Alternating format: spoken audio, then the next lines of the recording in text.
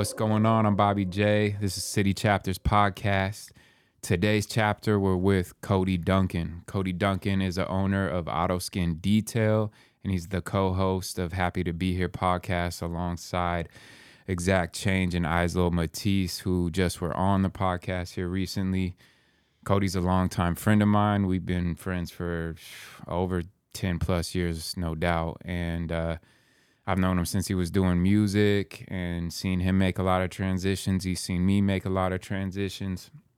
I respect Cody a lot and his insights, and he's just fun to be around. You're always going to laugh when you're around Cody. So if you know Cody, you know his energy is always positive, and you definitely going to get a laugh in. So super stoked to have my brother on, and we're going to get into it. What's going on, my brother? What's up, dude? Thank you for that introduction. I'm very happy to be here. Once again, my name's Cody, and me and my buddies host a podcast called Happy to Be Here. And we're love to be in this city and just love to be picking up energy that you're putting down. So thank you, man. Trying to do my thing with this podcast and just get people's stories out there. You know? I remember when you started this podcast, and I was like, that is fucking sick. It is I remember City Chapters at its infancy, and I remember a message coming through from me to you, like, brother, that is fucking genius. And being able to take something and kind of like move it around, and it kind of applies anywhere you put it. And so kudos to you too for building your brand and getting to where you are. So thank you. Thank you. It's good to have people that see the vision, because I haven't really executed it nowhere near where I know it's capable of going to. But I'm in the process, and, I really do believe, like you said, like I can apply this model with city chapters in Spokane, but any city, and make connections along the way. Yep. So thank you, man. I appreciate the compliment. Yep. And sometimes when you're hustling and you're like trying to pursue and like achieve something you didn't have, you need people to tell you from the outside looking in how it looks. And it's tough to ask that question. You know what I mean? It's tough to be like, how's everything look? And me and you we've talked a lot about that, about how, like, it kind of it is going as good as you perceive it. You know what I mean? Which kind of pigeonholes you, but at the same time, if you've ran any kind of business or done anything with the public eye, you'll understand that, because like even if you're doing really well, or you're it's really based off of how people perceive your message, not how you push it out there.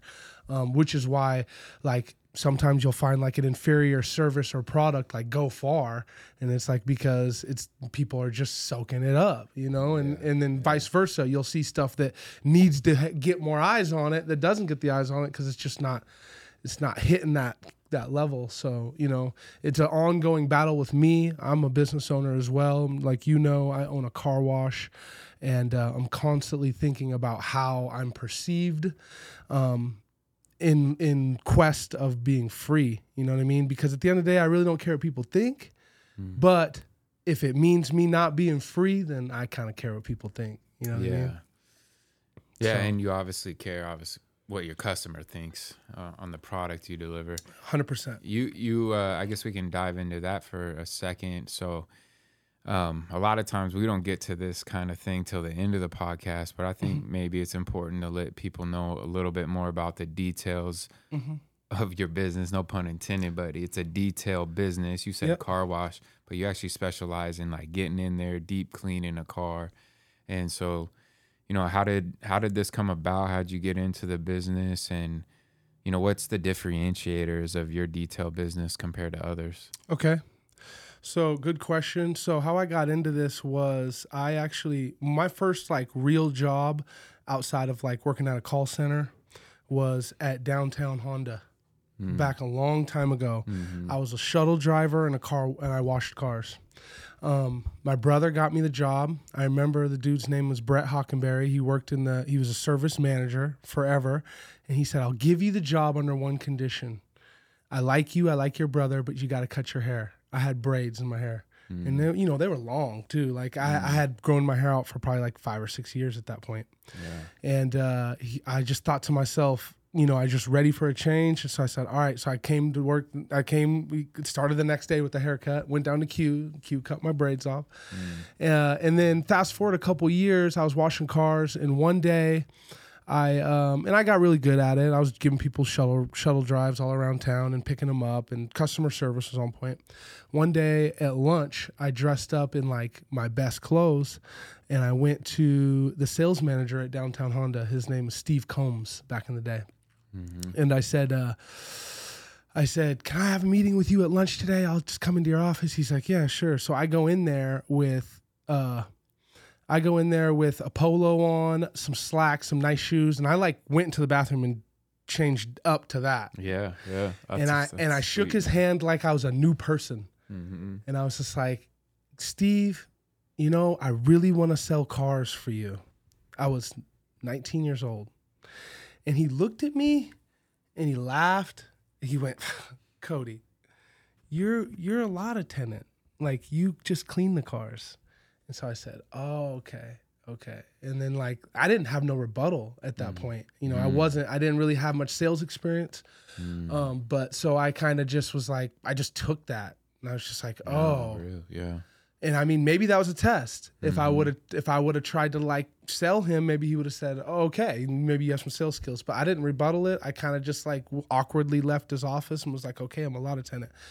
Well, fast forward a year, I had some self-talk, and I remember telling myself, you know, you can do better than this.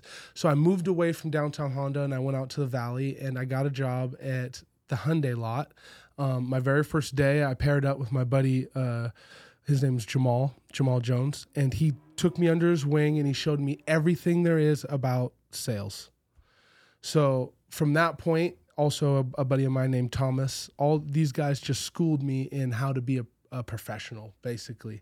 It was the equivalent of education, is the equivalent of a university degree, but you're doing it like hard knock style on the car lot. Right.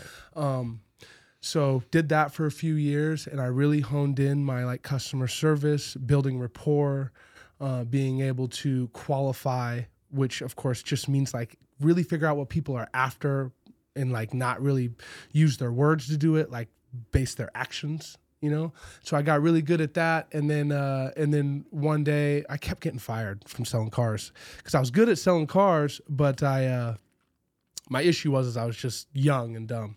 So after I kept getting fired from selling cars, I just basically took a step back and decided, okay, I need to I don't want to do this, work 7 days a week the rest of my life. And so I took a step back and figured, what can I do that supports this car business that I've gained some traction in, but doesn't dive me completely into it.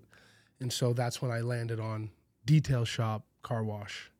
So in that time when I left car business to where I actually opened my business, I did go to business school.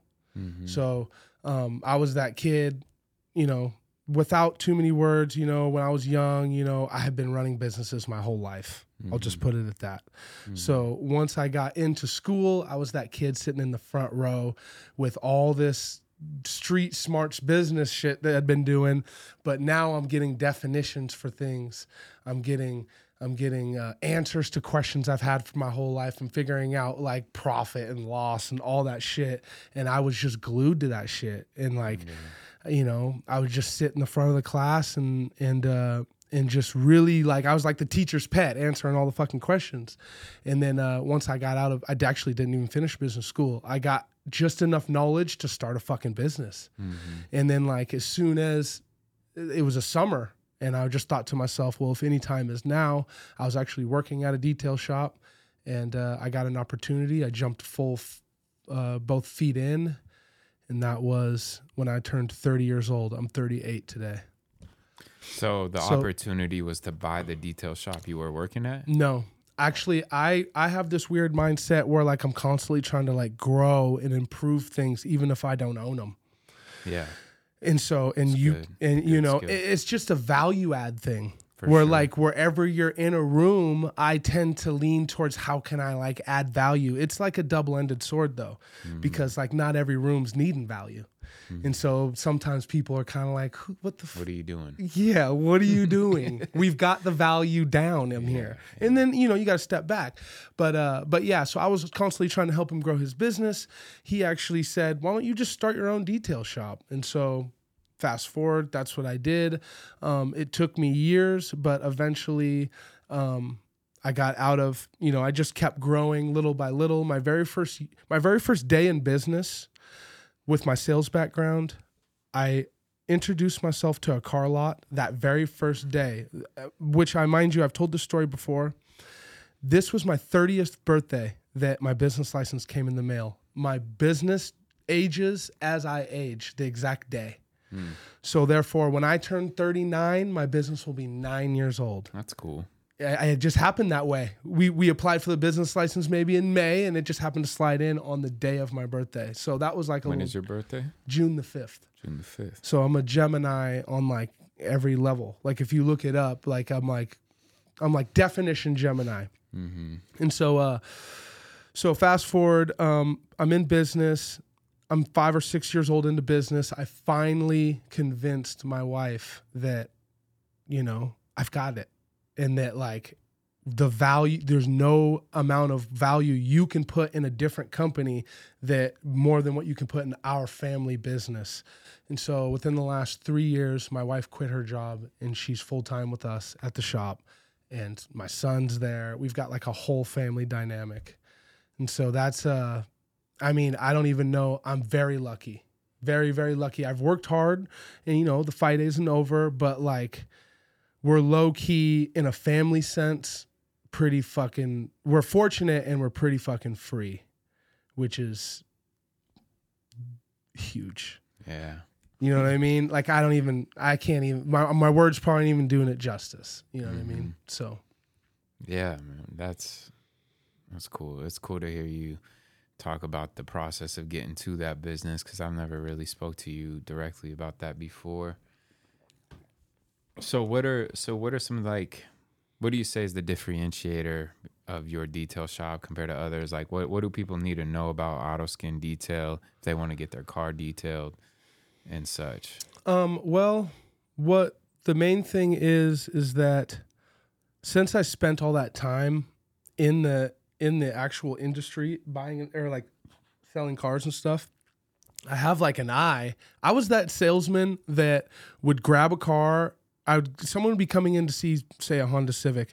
I'd grab the Honda Civic off of the used car lot, take it over to the detail shop, and like clean it up myself real quick. Even though there's detailers running all around. Yeah. And I had like a certain eye for what people would maybe be looking for. And so differentiator, that would be it, is that like I'm looking for something that maybe other people may not be looking at. And then also I've owned and driven and had and been around cars my whole life. So I can kind of know just by looking at something what it may need, what it may not need. So to answer your question, what would differentiate us is I seem to take the time to actually figure out what people are after. So are you cleaning a car up to sell it? Are you cleaning it up because you paid a bunch of money for it and you just want to protect your investment? Are you cleaning it up because your daughter's taking it? Did your daughter have it and now it needs to be gone? Is it transferring? And so I qualify people. And so therefore I know their expectation. And then when my work comes, I of course exceed their expectation, in a fractional amount. I'll go above their expectation a small amount. And then when they pick up their vehicle, they're happy and they tell their friends. So that's what would differentiate us, is we listen. Other detail shops, it's kind of a little bit more like, drop it off. We're going to do what we do. If you don't like it, we'll compensate you. Go away. I'm more like I try to like really stop and listen. So my first few years, 5 years, we did all wholesale and I really didn't worry about retail. In the past 3 or 4 years, we've been really focusing on retail and kind of wholesale, using it as like to fill in those holes. Yeah. So, and the difference is huge. Wholesale, of course, we're going off of numbers. Retail, it's one car at a time, and it's a little more of a higher dollar thing. So yeah, margins are way higher. Mm-hmm. Yeah. You guys are located up off of Garland still? Yeah, Garland District, North Spokane. Yep, right by the theater there. Mm-hmm. I've had my car cleaned there 2 times, and each time I have been freaking amazed how nice it is when I get it back. It's like a brand new car. So I can personally attest that, Cody and his crew, they do really great work up there. And anybody that's looking to get their car cleaned and trying to look, just feel fresh and get that whip suited, or like he said, if you're selling a car, Cody's the man. And he really does have really great customer service. I'm sure you can already pick up on his personality if you don't know him, and the kind of energy you're going to get from this business owner. He's like this to everybody he meets, very welcoming, warming. So definitely, support AutoSkin Detail if you're looking to get your car looking super clean. Dope. Not just clean. I'm talking about spick, span, all that, I appreciate it. Yeah, when we originally started the business, it was one of those things where we were kicking around names. I had a binder with no space on it with 200 names on there. Mm-hmm. And you could see my refining process as it went down. And I was the 2 names I battled myself. I had to sleep on it was, at the time it was available. Now it's not, which would have been Spokane Auto Spa and then AutoSkin. And so the reason Auto Spa itself wasn't available, but Spokane Auto Spa was. And for then the website, or to be able to secure the trademark, the trademark, so I can actually run business under that name and not worry about people being like, oh, that's my business, Mm-hmm. So I went with AutoSkin because 1, it was unique. 2, it speaks and it says, it says things like, because beauty starts kind of within. So it's oh yeah, skin, he does it all, and he takes care of the outside, obviously, but, so AutoSkin. And then also just, it was unique enough to where when you hear it one time, it's kind of oh, I've heard that. Yeah.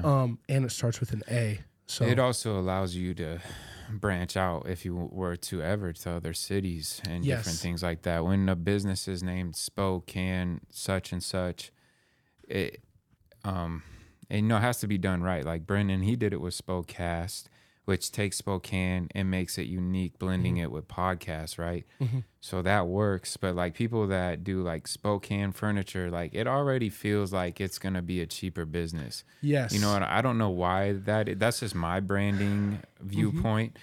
So you have to if you're gonna incorporate your city name into your brand, how do you do that and not be chalk, just I don't know, corny, Chotsky, whatever you want to say, right? It has to be done well, and also, like I said, you don't corner yourself by being just Spokane Auto Spa. Yeah. AutoSkin can go anywhere. Exactly. Yep. Yeah. And there's also, it's really weird because when you have that conversation with yourself about oh, this could go anywhere, you have to remember that there is some businesses that somehow figured that out. Have you ever heard of Omaha Steaks? Yeah. Have you ever heard of Kentucky Fried Chicken? It's weird. And if you really think about it, there is a way, there's a math problem to take a local deal and kind of make it a destination. Yeah. But you it's kind of an older thing. But you have to do it right, is what I'm saying. Exactly. No, there's the key of Spokane furniture ain't gonna be in Florida. It don't matter for right. It's, you know what I mean? There's certain things that it has to be for it to go anywhere. It has to be there's a reason why you keep that name, that location with the name. Omaha Steaks, yeah, that's fucking farmland and there's cows everywhere. You know what I mean? Kentucky Fried Chicken, that's the South and people eat fried chicken out there. So there is way to do that. And if you are gonna tie your name to a business, just make sure that you're geographically thinking in a whole deal. Right. Otherwise, just don't do that, right? I mean, Patagonia, that's named after an area, a region. Oh, no way. I didn't even know that. It's in South America. It's a whole really crazy landscape down there. It's insane. Oh, okay. So therefore, that's why you have to have that type of like jackets with the like down. Their in outdoor gear is based upon like some of the harshest environments that exist in the Patagonia region. Yes. And the North Face too. The North Face is from a certain face of, I forget which mountain or whatever, but it's the North Face because of North that. Face. Yeah, it's like the north side of a certain specific mountain that it's named after or something like that. And so like all, these the Great P&W, like, but even, that restricts. And that can be fine. You just got to know what space you're going to operate in. Yes. Does the market support that space alone? Like, obviously, Joel from the Great P&W, it supports. Oh, yeah. Oh, yeah. People love to see them pine trees. Yeah. People love to see those bears. Yeah. We said it the same time. Yeah, we did. Someone just came in for a detail the other day and had the bears fucking. Yeah, and the it was bears like, are everywhere. Oh, they're everywhere. We got lots of bears in the city now. Another big thing about starting a business, this is just a little tidbit for anybody who's right on the verge. They've got maybe the skills. They have like a specialized skill. They know that like within their job, they're valuable and they could branch off and do it. This is a little tidbit for them, is that need based. And if I bet you if you go through anytime I've ever said, you'll be like, there could be cut in where Cody's like need based. Say that again. Need based. You need to open a business for shit people need. Oh, need based. Not want based. Yeah. And so clothing, like you need a shirt, right? Like, graphic Sometimes, design, yeah. you know what I mean? And I'm not saying that you can't do it. I'm just saying like if you want to be you could be free tomorrow messing around with need based.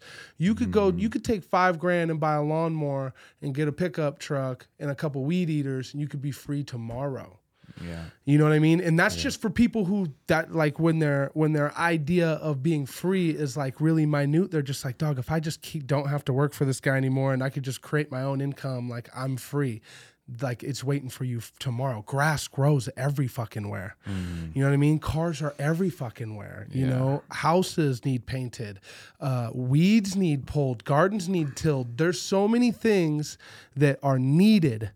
And if you could surround yourself around and support these needs, you can be free right away. Now, if you want to cast something out there and kind of like do what you, I don't want to say what you love, but like if you have a passion for something you want to turn into a business, that's a little different hustle. Yeah. That's more like when I was pursuing music. Okay.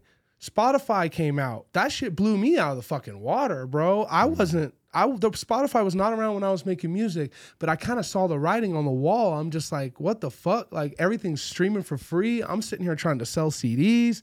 I'm out, bro. Yeah.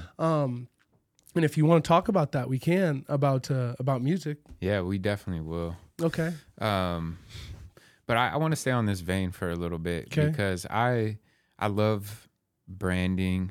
I love the name development of a brand. I think that's one of the funnest times that I've experienced in starting my companies or just like talking with other people that want to start a company and I'm helping them develop a name. The name is important, and it needs to be catchy, quick, easy. Like AutoSkin sticks, like it says and encapsulates things really quickly. So I feel like you did well at, naming your company because I've seen other detailed names and I'm just like, I don't know. It's just like, okay, yes, it's a detail shop or a detail business, but yours is just like AutoSkin, like, you're cleaning the skin of the car. You're cleaning the exterior, you're cleaning the interior, Well, thank you. And it was like what you said earlier. It kind of keeps you up at night because you think about, damn, if this works, I got to call myself this. You know what I mean? Yeah, And you kind of don't think about that when you're making a business. I mean, you too, City Chapters. I remember hitting you with the message when I very first saw City Chapters, like, Bobby, like, cause I'm one of those people where I feel like I see a vision, and I'm like, Bobby, fucking genius. I love that fucking name. You were kind of like, not like you were on the fence, but you already knew how to explain it. And you were like, okay, so this is, and you took me kind of through it, and I'm like, dude, that's genius. Yeah. And, it just takes a little bit of you. I mean, you just got to think about that shit, and you got to throw that out. Do you do what is it called when you run stuff by your homies and God, this is when you're God, I learned it in marketing. Like when you're like testing a new product. Brainstorm. Yeah, but there's a name for it. Brennan knows it. He's behind this glass over here, just like, you fucking idiots. Is it vetting? No. He closes the door. He closes the door. I'm going to remember this. I'm going to remember what it is. But basically, it's where like 5 people, 6 people, or 100. Mastermind. Nope. There's somebody who's going to be listening to this podcast. It's like, these guys are fucking idiots. But it's basically where a bunch of people will come in and you just set the product on the table, and they then, like, there's really no, they come in and they look at it and they go, huh. And then they just start kind of intervention. Yeah, because this is don't do this. This is zero alcohol, so there's not that. But anyway, so I don't. I didn't. Yeah, I know. No, I need an intervention. Even thinking of the like it being alcohol or not. But that stuff's kind of important. Kind of running stuff by your friends, asking them what they think of it, and doing it with friends that are gonna tell you the truth. Yes, that's a big thing. Don't bring it to your yes friends. Bring it to your friend that's kind of an asshole, really. Like, he's the one that's going to tell you what you need to hear. And it's hard sometimes, like, hearing the hard truth from your friends that really love you and want to see you do well. Like, I had a talk with one of my homies this morning. We were working out, and, he just kind of went in on me about, like, the cycles that I go through about trying to make City Chapter successful, and how I'm on, and then I'm off, and then I'm on, and then I'm off. And he's like, I hope you're on forever this time, And I'm like, part of me is like, he's so right. And part of me, it's like lit a fire under my ass. Like, now, because I kind of thrive when people doubt me. You know what I mean? And when someone directly tells me, like, we'll see, bro, this time, it's like, fuck that. Pat you on the fucking back. Yeah. Like, pat you on the back. And they're just like, I hope you, and it's like, fuck. Yeah, it's like, but it's also like I was talking to him about just like me putting my ego to the side, because initially it's like I want to be offended. Like, oh, bro, you don't believe in me, or like, but really it's just my ego trying to get in the way of the truth of that. I know it's been hard to believe in myself in business. Business is really hard. You have ups and downs, and it takes consistent work, which that's where ultimately I failed the most at, is just being like consistently working on something. I can do it for sprints, and then it's like, I don't like whatever. And like, the biggest thing too that I came around to is like, it doesn't matter what you feel like doing. A lot of people want to tell you in business, like, do what you love. Like the expectation that you're going to wake up every single day for your business loving what you do. And you have to have a love for your goal, your end mission, I believe, but you're not going to love every single aspect of what you do in business, and you have to do it regardless. And if you can't, like you love it, it's crazy. Like you love it, yeah. Yep. And that's a challenging thing mentally. Yes, the challenges that I've gone through in business, I wouldn't recommend it. Unless you have a high pain tolerance. Yeah, you're resilient. Or if you're, like my friend, he's just like, he doesn't think too much. He just goes and gets it. And I overthink. And that's something that I'm trying to learn from him, is just like, action is where it happens, bro. Like, you can think all you want, read all you want, with some of his advice, like, it doesn't matter. Like, if you're not executing, then what's kind of ultimately, you're not going to thrive in business. That's for sure. You can do all the self-growth, and that's great. But if you want to be good in business, like, it needs your action every day. Yep. I agree with you. And I relate and deal with a lot of the same struggles where, I have like a weekly goal, monthly goal, yearly goals. And when they don't get hit, sometimes I think to myself, you know, I'm hard on myself. Mm-hmm. And then, you know, there's also that vein in me, right, when I'm hard on myself, that's just like, you don't have to hit, you know, like I'm my worst critic. Mm-hmm. And Me too, for sure. and I used to have a lot of kind of self-doubt type talk and stuff with myself, but since I've really like had the responsibility of supporting the whole family, and this is what we do as this is it. I've had to grow the fuck up. Yeah. And I've had to kind of have that push and that determination regardless of how I feel every day. And you know, it was good. It was a growing pain that was really good for me. You know what I mean? It was just kind of getting out of my own way, putting on my boots and just heading down to the shop, you know? It's funny because, like, I feel that as I've gotten older, I'm kind of, like, remembering certain aspects of beliefs and, like, things that I had when I was younger, though I was completely dysfunctional at that time. But there was certain mentalities of strength that I had then where it was like, I'm going to get done whatever I want to get done. Nothing can stop me from doing that. But I went about it in a lot of ways that were not healthy, you know, with partying, drinking, you know, and so that really took away from a lot of my purposes. And I was applying my efforts in the total wrong areas, you know, like, Yep. for lesser words, we'll just say it was the wrong areas where I was trying to make money and all that kind of stuff. But I've returned to some of that, but with the evolution of what I've gained over these young adulthood years that I've experienced. And ultimately, I've done so much self-reflection, and I think that's been really good for me. It's helped me heal and different things. But in business, it really isn't about what you want to do. It's not about how you feel. You know, life is not... I've been really resistant against that kind of concept, and I still think I'm working it out. But, you know, life isn't about how you feel. It's about what you want to attain and what you have to do to get there. And when it's something that you aspire to, it's going to be hard to get to. No matter what. And it doesn't matter how talented you are, how you believe that you're destined for great things, and none of that. It only matters the effort that you put in, and, you know, put up and shut up kind of thing. Like, yeah, we all seen that situation where like you were good in the neighborhood you lived in. Like I'm balling down at Grant Park. right. And then you go up to Comstock and you're just like, holy shit, this is a whole different environment. And then you realize that this is just Spokane.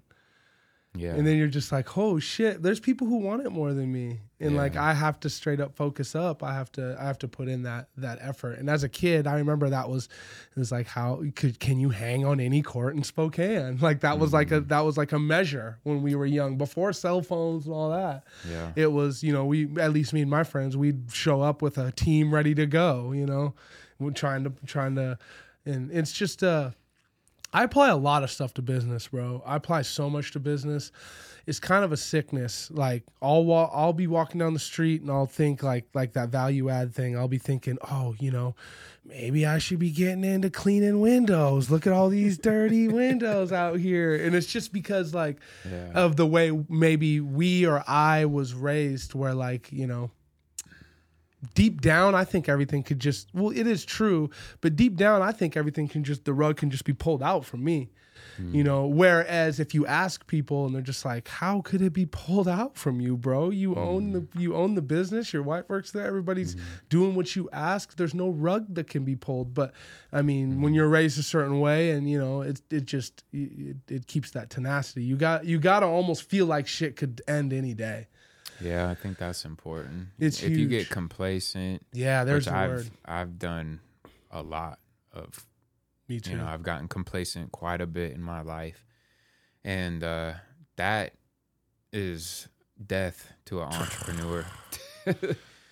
I'm surprised, you know, that I've held on sometimes, really, and made it back. Yeah.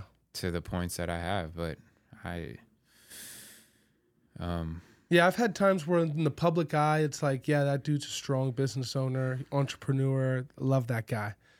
And it's like, if you could only hear the self-talk between these two ears, Mm. you know what I mean? And I and it's not that I know I am all that, but like, shit's slow. Employees are, it's like, I've had a lot of issues where like, if you could get a snapshot to my brain, it'd be like, damn, why are you thinking like that? So. Dude, man, you know how they say like, thank God a woman can't read a man's mind. You know what I'm saying? Like, oh God, it's like, it's just like any person read my mind. Like I'm a troubled soul. That's what I told my homie like this morning. Like, and he maybe doesn't relate to it like what I go through, but it's that's how I feel, dog. Like I'm troubled, bro. Like I'm trying to figure it all out, and it's really hard. I'm trying to put my life back together from the trauma that I went through and what I created for my own self. And while pursuing a business and doing all, like it's like we make it hard for ourselves. But I mean, I can't see it any other way. I honestly can't see it where, like, you'll never walk into a Rite Aid or a church. Like, you'll never see me sliding a Walmart little vest over me and be like, you won't see it. Like in my brain, I just can't get there anymore. You know what I mean? And like what you said, a troubled soul. Like a lot of the things that I deal with that are a problem for me, I've put in front of me. Almost all of them. You know what I mean? Like it's a battle between me and me. And so I just have to overcome it. Me personally. And I think anybody who's like an entrepreneur or someone who's trying to pursue something that they don't have, a lot of it is you in your own way, and you just have to kind of rise up and like what you said, action. Not get out of your head and start moving forward. So yeah, people can relate to that, I'm sure.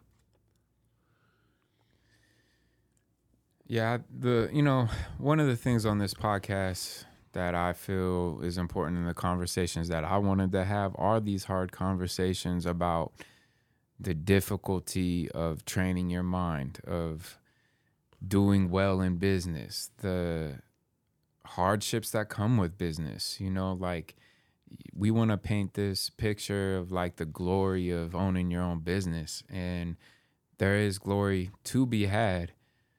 A lot of work, but it comes with blood, sweat, tears, and scars on the mind, scars on the heart, scars physically, like the stress that it can cause on you. It can physically show up, and it's not easy, and life's not easy. And I feel like for me, business is just an analogy for life. Like figuring out business is figuring out life, like figuring yourself out. Building a business is building you. And you can do it however you want. There is no right way. That's kind of the difference between me and some people that I know. It's like, we all have our own process, and that process shouldn't really be judged as long as you continue on trying to make it work. You know what I'm saying? Or you might have to make transitions. Maybe what you're doing isn't the thing, but you find another thing eventually. Yeah. And this podcast, I feel like it's centered around these conversations. I feel like this is where a lot of people do struggle. They might not be struggling in business because they're not business owners, but they struggle in life. And these things that we talk about are relatable. To everybody in life. Yep. And there's a guy when I was back a long time ago when I was selling cars. His name is Michael Vesiano, and he said, "Success is determined by how you pick yourself up from failure to failure." And he was like, "That's what's going to determine you as successful, because eventually." You will succeed at something, but if you quit after the very first try, you'll never get there." So that was after walking 10 people in a row on the car lot, which is a no. Like you talk to them on the car lot and then they get in their car and leave before you can like go in and check with the manager. That's called walking someone. And he's just like, "Listen, bro, you're not a failure if you just get back out there and just keep going." Yeah. And I remember saying that in my head, success is determined by how you pick yourself up from failure to failure. And that shit lives with me. You know, that was fucking 15 years ago he told me that. And I remember within the last 5 years, I hit him up. I'm like, dude, thank you for all that advice, you know, because you don't, you know, mom wasn't saying that. Dad wasn't saying that. No.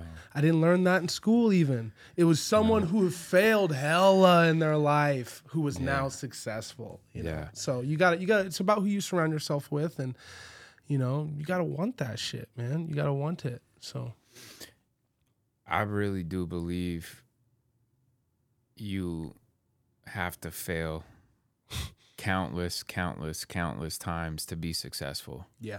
And to be successful in a wholesome aspect, an aspect where like your life is together. You as a person are together, your money's together, your friendships, your relationships are together. Mm-hmm. That's success. Success isn't like, oh, I built this big ass company, I'm making millions of dollars, but you don't ever see your family. You don't ever see your mama. You don't ever see your kids. You don't have time for life. You know what I mean? And if your life, if you want to say your life is the business, and that is what it is, but ultimately I feel like there's some kind of unbalance there, and you can tell yourself whatever, but my perspective is that would not be success to me. No. You know, like I don't want to be I don't want to build a business to become a slave to my business. I want to build a business for freedom, and I see a lot of people I know become slaves to their business. Yeah. And that's a hard one. That's a hard balance, not to feel like you have to be a slave to your business, because like I said, ultimately you don't get to do what you always feel like doing in business. You're going to be working more than if you work for someone. Right. Yeah. And so there's systems. Yeah. I read a book recently that really put the idea of systemizing. Don't tell somebody, hey, I want you to do it this way. Like, create a system to where that's the only way they know. Yeah. And incentivize them to work the system. Mm. Don't, you know, and if you come in and you want to switch things up, don't just yell out, hey, I want you to do it from now on. Create the system that switches them from A to B. Like when you go into McDonald's, this book actually had a lot to do with McDonald's, and they really chimed on the fact that you don't got to eat burgers to understand how well this business is ran. Yeah. And the main thing is if you are running a successful business when you can predict the outcome of your product or service 30,000, 20,000 miles away in a different country. Mm. And the Big Mac comes out the same way. You have systemized and you have won that battle. Because I'm sure just imagine like a separate city chapters where like other people were laying on, like it just wouldn't work. You know what I mean? And or maybe it would. Maybe you do have a system set in. I can't pull off the style of detail that I do all across the country. Mm-hmm. What I can do though is I can create a system where it dumbs down the expectation a little bit along with the price. And then, it kind of mainlines everything to where anyone can pull it off. And so what I say that for is that those systems will kind of low key set you free once you utilize them. Yeah. I'm a student at that. I'm a slave to my business currently. Mm-hmm. So currently I go on vacation and shit falls the fuck apart. Yeah. But with that said, I can leave anytime I want, and I can shut the doors and kind of be like, let's just not work for a couple weeks if I wanted to. Mm. But I've got employees who have families and stuff like that. So I kind of let them continue to work. But like the longer I'm gone, the more mess I got to clean up when I get back. That's a business that's profitable, that's 8 years old, and that I'm talking about how I'm free. It'll straight up shutter under me not being there. So that just lets you know like how hard this shit is. You know what I mean? Like I'm the juice. And although that my wife is kind of starting to get in, actually it's a funny thing to dive into this. When we go on vacation, I don't pay myself, but I pay my wife. So what I tell her is that it's on you.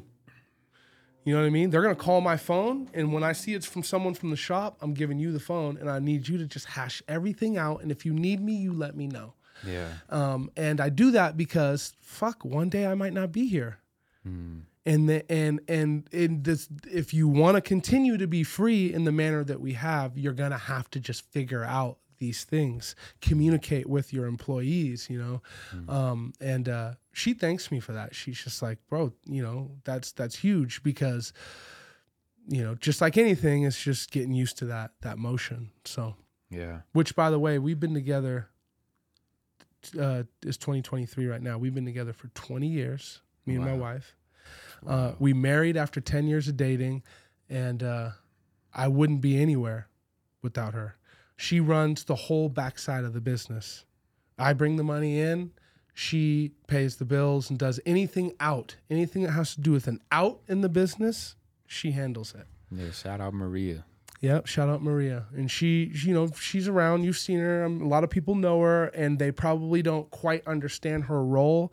And I mean, like, I would just be some dirty ass little detail shop, fucking struggling, probably behind on my taxes, if I didn't have somebody who took care of that shit. Well, yeah, and you know, like, there's no limit when you got a good woman behind you. Fuck no. I don't know what that's like yet, but I know from what I've heard, you know what I'm saying? And I can imagine what it's like when you have a great woman that really supports your dream and your mission, and is really there with you in the trenches. That's, you know, invaluable. I got lucky. I mean, I'm talking about, we met at Quiznos. Yeah. She was my boss at Quiznos. And I'm talking about, like, imagine seeing a hula hoop, like, 50 yards away, and you throw a football and it hits the target. Like, I'm just saying, like, I did not have bitches. I did not have women. I did not have confidence. Yeah. And I happened to somehow get an angel. Yeah. You know what I mean? God sent me an angel. I grew up like religious, but I'm like, I don't go to church, and somehow I was blessed with an angel. I mean, like, this is the one woman I ever put any energy into, and it's been 20 years. And like, we talk about it all the time. Like, I mean, matter of fact, she asked me out. Yeah. To get down to the nitty gritty. You know what I mean? Cool, I was man. just like, I don't know how you guys met. So it's, she was my boss at Quiznos. I was working at Quiznos, and they said, this lady, she's younger than me. She was like, this girl is going to be the night manager, and she's going to be you got to kind of listen to her now. yeah. And she was just hired. I'm like, what the fuck? You know, so I kind of had that like, you know, whatever. And then it just ended up working out. And one day she hit up her employee and said, you need to take me to a movie. That was her words. So my cousin Drew actually answered the phone, which was funny. We were at the lake, and the phone rang, and he said, someone's on the phone for you. And so I picked it up, and she said, you need to take me to a movie. This is Maria. And I was just like, oh, okay. Yeah. That was 20 fucking years ago, bro. And so it's just all about, like, I could have not answered that phone call. I could have, there's just so many things, you know, and you know, I don't even know. I'm not the most religious person, but things happen for a reason, for sure. And she's definitely a blessing, and I'm very fortunate. I'm a big believer that things happen for a reason. And really, I can't see how you can see it any other way, because whether you believe it's from some divine intervention or the fact that whatever happened, and there is some reasoning you got to develop from it or can take from it. You know, like there's still some reaction to what happened that is a reason, you know, for you to develop in your mind. And the only way we get to operate through this world is through our reasoning. You know what I'm saying? So like, it's just, you know, it's funny to me, like, people don't believe that, you know. It's just like, what do you mean? Like, there's vibrations, like there's consequences and repercussions for everything you do and every move you make. And exactly. And when you really think back at how you action, met people, it's straight up like left turn, right turn. Yeah. Like when we met through your cousin Drew. Yeah. Me and you met through my cousin. Yeah. Me and Drew, we ain't close now, but that's a brother of mine, you know, and it'll always be love.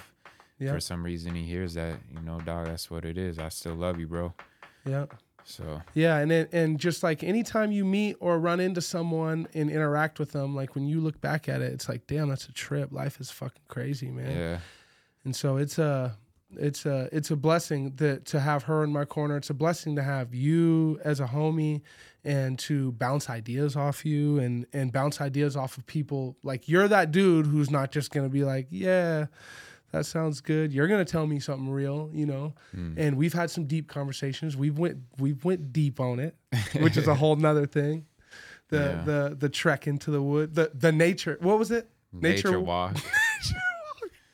That was hilarious. I took this man on a nature walk, and we went to a trailhead, and he said, motherfucker, this ain't no nature walk. We had a trailhead, fool. Well, first off, oh, shit. he's like, I was going over to his house, and he's like, yo, bring some shoes for a nature walk. I'm thinking we're just going from his house, like, around some of the wooded areas, kind of in that area, you know, right outside his house.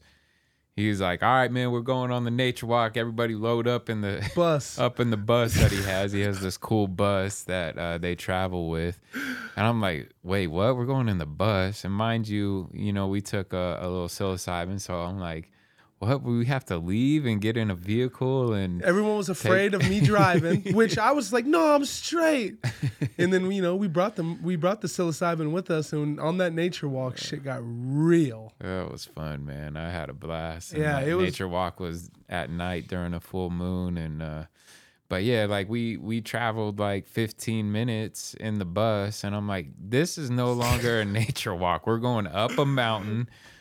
And we park at a trailhead in Dishman Hills area, and I'm like, this is now a hike, dude. And this whole time, mind you, Bobby's getting more and more and more excited because like this is right up your alley. Yeah, everybody else is kind of being like, "What are we doing?" Bobby's like, "No, he don't even know what we're doing," but he's just like, "Let's go, bro. I'm ready." This stuff. Yeah, the other homies weren't about it, but I was for sure. Yeah, I love adventures like that. And it was fun. And we had some really deep conversations and laughed a lot. Yeah. Whatever about the psilocybin we took that night, like I was on Death Comedy Jam in my brain.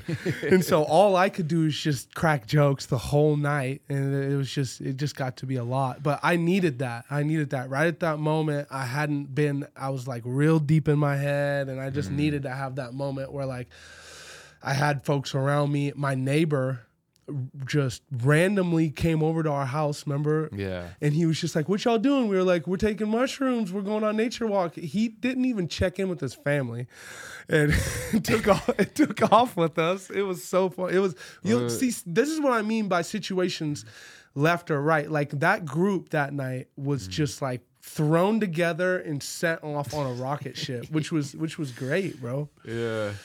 Remember the star that turned into a plane? Yeah, and the commentary the whole time. Yeah, it was Mars. Like a 10-minute. Well, it was Mars. And then it was Delta 1, whatever flight number. Yeah, and then we saw it land. That was a trip, bro. Yeah. If you've never gotten outside your brain with a very little amount of mushrooms, I really highly suggest you just kind of lean in towards that option.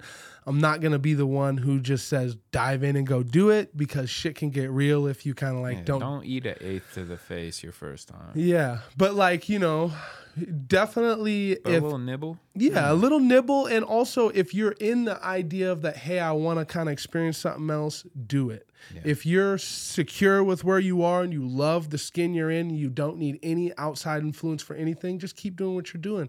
But it's majorly benefited me. I went no drinking, no smoking, and taking mushrooms for 7 days just within this last year. 7 straight days, mushrooms every day. That opened my eyes a lot too. That really did. It kind of just made me not hesitate on certain things as much. You know what I mean? Where like you're just doing a microdose. Yeah, it was a microdose. I was working through it all. I was sweating it out. No drinking, no smoking, just 7 days, and it was cool. It was really cool. And I ended on a little pinnacle where. Actually, I saw you on the end date. It was at a show at Lucky You. Is the day I ended on it, and had a little something to smoke and drink, and just kind of reflected. And it's really good to reset your habits, I guess is where I'm going. Is that like if you're addicted to something, or if you're clean from something and you're like, hey, it's a problem, it's always good to just kind of like, shut everything down and just try to reintroduce stuff little by little, or just don't bring stuff back into your life, you know? Like, I really would like to get to the point where I control smoking and drinking a little more than I do. I'm not what are some of the reasons? What, you don't have to go deep on it, but like what are some of the more surface level reasons of why you feel you need to do that? Because no one can tell me no. No one can tell me no. Like if I'm like, I have that type of wife and partner where I'm like she'll kill me. You know what I mean? Like if I wanted Reese's peanut butter cups and IPAs in the fridge at all times, like she wouldn't look at me any different. Yeah. And she'd be like, "Oh, I'm going to Costco. Do you want these IPAs or those IPAs?" You know, like I have a partner to the sense that like it can be not good. I could 1-2 beer myself for the rest of my life. No one's going to say nothing that it's a problem to me. You know what I mean? But she supports you in what you want to do. Exactly. Right? Like, so once you decide whatever it is, she supports you. Exactly. But she's not forceful in trying to make you be a certain person. Oh, no. Which is great. That's great. How a relationship should be. And you're exactly right. I love the fact that it's like that, but I also will catch myself going on 90 days like, motherfucker, you have been drinking beers every day for 90 days and nobody's checking you. What's the problem with drinking the beers for 90 days? Like, what are you experiencing? Good point. Like, why would you want to stop drinking a beer every day for 90 days? So good point. I love the fact that you're diving in and doing that. So the reason why that's an issue is because I have responsibilities as a father. And so it's like, okay, well, what are you doing that you feel like you could do better as a father? Well, the issue is, it's like, I don't want an image for him to be that dad's always got a can in his hand or a blunt in his hand, and dad uses those for this and that. And you know what I mean? Like it's really about leading by example is what it all comes back to. Do you feel though that like, having the beers, smoking the weed, it actually takes away from you being the father that you could be though? Or is it just the image that you're worried about? Do you feel like you're not 100% there and that's more of the reason you want to quit? And also the image, but both. Yeah. Okay. I'm a better man sober. Mm-hmm. That's something that I've tried to come back to. Like, if I'm better without it, then I'm getting rid of it. Like, so I stopped drinking coffee for like 3 months. Oh, word. And in my mind, I still want something, right? I don't drink. I don't smoke weed. I don't do anything anymore. And people that know me, like as long as you've known me, that's kind of different. You know what I mean? Like I used to smoke hella. I used to drink hella. Usually party around some drugs quite often. Luckily, I never was like a drug user. I just only did it at a party. You know what I'm saying? Never bought any drugs. But I never was at home blowing lines and all that crazy stuff. Mm-hmm. But that just luckily wasn't in me to do that. But I'd still like anyway. What was my point? I was just going to remind you of your point too. It was the fact that you don't indulge. Oh, coffee. There we go. Coffee is what it was. So there it is. I started drinking coffee again, like, I don't know, like 2 weeks ago. And, I started off like just a cup a day, easy, implemented back in. And it's great. Like the first cup, you're like, yeah, like sometimes I don't feel it at all. And then sometimes I do feel it. And then there was a few days initially that I'm like, I felt like my mind was scattered from the coffee. Like it was, going everywhere. And my friend brought this up this morning. They did a scientific test with spiders, and they gave one coffee, one LSD, and one, I think was like alcohol or something, right? And like the webs that they make are all different. The LSD was very intricate. Oh, word. The coffee was very sporadic and off, and the alcohol was, something else. Fucking but like sloppy or sloppy, something. but the spider on the coffee was like going everywhere. You know what I mean? He was just freaking out, basically. And that's how I feel my mind is, you know, on coffee a lot of times. Like sometimes you can hit that right spot and it feels great. But once for me, like I'm an overindulger. Like I can do 1 cup of coffee for a while, but then it's on a day where I meet up with some people, they want to get coffee. I get a few cups of coffee and then I'm zinging. And then it's the ups and downs of that energy, that up with the caffeine and the downs with it too. And like Yep.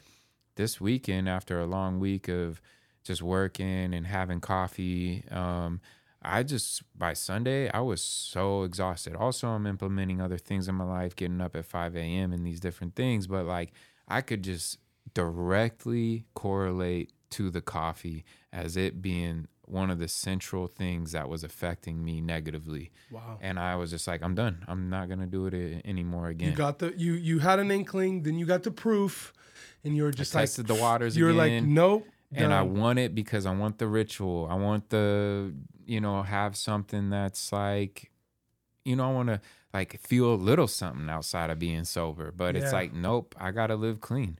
And I have to live true to that. And I'm not going to keep going through this process trying to, you know, barter with life or prove that I can have coffee for what reason when ultimately I don't need it. And Yeah. so I've just came back to that place again where it's like, and it's, you know, like these things can sound so trivial to most people. Like, oh, bro, you tripping about coffee. Like, you don't want to drink. You don't like. For any individual seeking greatness, like you have to get rid of the trivial stuff. Like all those little things matter, and I've always been resistant to that until recently, until where I finally have just accepted the fact for me, for my life, anything that I know is not good for me, that society uses and says it's okay and it's not a big deal, but I feel that it is for me and my growth and what I want to achieve, I got to get the fuck rid of it. That's takes a very adult person. Takes a lot of it takes a lot of willpower, and I mean you're facing the flames by doing that. So I commend you for that. You know what I mean? Because the first little bit it's fucking hard. I don't know how the last bit is. I haven't been there. Like I aspire to do that. I aspire to be control of my impulses, and you know, and what the worst part about it is like I am straight up impulsive, and like, you know, what's success? People ask me all the time, oh, how's your business doing? Is it successful? You know, it just depends on what you determine success is. Yeah.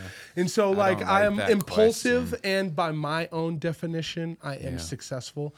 And so I'm impulsive and it's just tough to navigate my waters because I get what I want and I also indulge and I also do things that I know are not necessarily the best for me, and then I still achieve my goals. And then, you know, a lot of it's like a web, like what you were saying, like it's like a sticky little thing where it's like I'm there but I'm not, you know. And that's life. Like I really don't even know if it's possible as a human to always make the right choice. Like like what? That's, you know, we're always gonna do things that are impulsive or like not the decision we wanted to make. You know, the mind's tricky, and getting a hold of it is wrangling it. It's like wrangling a wild Mustang. You know, the mind is wild, and most of us do not have the upbringing to be able to have control of the mind. The mind runs us, and we think that we are the mind. But really, there's a separation between you, your genuine self, and the mind. There's the body, mind, and spirit. And I'm of the belief that really who we genuinely are resides in the spirit. It's our essence. It's our energy. It's our life force. But the mind in this body, you know, it has its bodily needs, and it wants to keep you in this comfort zone.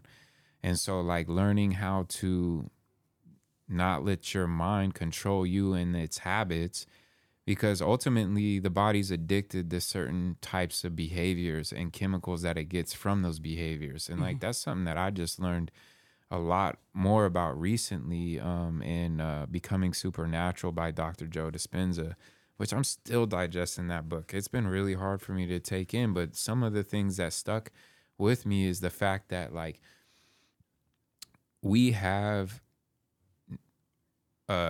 standard nature, human nature is really to not, it does not want to be in unsafe areas. So anything that we do that feels unsafe, we go into flight or fight, yeah. Flight or fight mode, which releases cortisol into the body, which is, you know, all these different things, right? So like every emotion that we have releases chemicals. And so like people that are depressed, like I've been, like the body actually needs that chemical that is released from depression. It wants that feeling. That's why you're feeling you that way. think you don't want to feel that way in your mind. Your spirit is like, I should be feeling better than this, but the body is like, I need these chemicals. I'm addicted to these chemicals. Yep. You know, but you can also be addicted to happy chemicals. Like people who have trained themselves well can experience that at any point they want to. They can flood their body with those types of chemicals. But,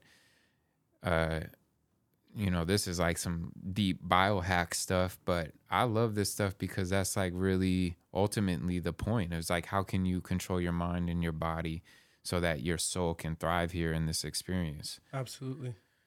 How are you with, like just being alone? Alone? Like, can you navigate, like, do you have an issue with nobody in a room and can you just, I only say that it's because I'm very bad at it. I'm very bad at doing the right thing just alone. Whereas if I had to guess, you probably have a pretty good handle on that. Yeah. You work. You're like, yeah, because like it's something that you're like, yeah, every day. Like I'm alone every day, almost. You know, I don't have a family. I don't have a steady girlfriend. You know, so and when I say that, I have an issue with like just the self, like just the thought. You know what I mean? Like I'll sit there and like everything's done and I'll just like, I could totally just be enjoying like the back deck. Like I got a nice place. And I could totally just be like hanging out, enjoying the nice weather. But like I'll create some sort of fucking battle in my head over something and then kind of get worked up. Like I'm just not good at that being just. I'm not good at just being just. You know, and that's right where that sentence ends. And like constantly I kind of catch myself being like, right when I should maybe be having that self-talk and like being alone to kind of improve that, I catch myself being like, what's up? What are you doing? What are what are y'all doing over here or doing over there? Like I want to come and try to be with people to not just sit there alone. So it's your form of escapism. Yeah, I can't just live in my own head sometimes. Yeah, like you're saying you don't want to face some of the thoughts that come up when you're alone. Yeah. Yeah. And I don't quite understand what it's about. Yeah. But, you know, I'm the youngest of four kids. I've always had family around. I've always, you know. And it's hard being alone. And I don't think, you know, obviously naturally through evolution, we're not designed really to be alone. We're designed to be in tribes, clans, you know, and that's why I think as a society we're suffering so much now is because though we have all this connection through social media and everything, really a lot of people feel totally disconnected and alone. And I struggle with that immensely. And so do I have things mastered when I'm alone in my mind? Certainly not, dude. I struggle with my thoughts alone a lot, but I'm forced to almost because, well, maybe not forced to, but I'm stubborn in reaching out to people to hang out. You know, like I've really developed almost like an introvert personality over the last few years, ever since COVID especially. But there was things happening prior to that, then COVID, and then, you know, just me just really feeling like I can't be around others right now. Like I have to be with myself. I have to figure myself out. I can't take any influences from the outside. I don't want to be influenced to make negative decisions, when it comes to drinking and stuff. So that means I can't be in certain environments. Yeah. And being alone is incredibly difficult. But I also feel that because I've taken that time to be with myself, that I've really gained a lot of self-awareness. You know yourself because of that. You kind of know a little bit more. I think I know myself pretty well, and I've really uncovered a lot of different things of myself as well. And people have different points of view on what you're supposed to do in life, and for me, it can't always be action. Like I need those times, and maybe business suffers because of it. And I want to find the balance to where I can do my rest, keep the businesses going and such. But, I think the biggest important thing to me is my self-growth as a person. But I realized too, during some of this process over the last few years, that self-growth also involves putting yourself out there, doing the things that are hard that you need to do. And self-growth for me also involves building my businesses to be successful. That is a part of my self-growth. I've done these other areas. Now I'm back in a place where it's like, all right, the business is the next step of my self-growth that I need to pay attention to. So doing this podcast is, one big way of me really like diving back into just taking action, because I have goals for the podcast, but ultimately I really don't know where it's going to take me, in the aspect of like, I really think it's going to open up doors I could never imagine, and I think it's really important for me to do this. So, no, I totally agree. My battle right now is like, I want to lose weight, and I've lost weight. Like I used to be way bigger, and like, I want to sustain 250 pounds.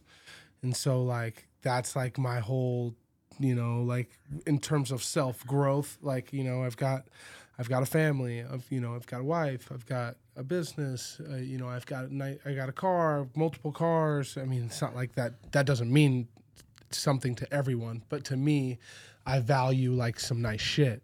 So I've got some nice shit.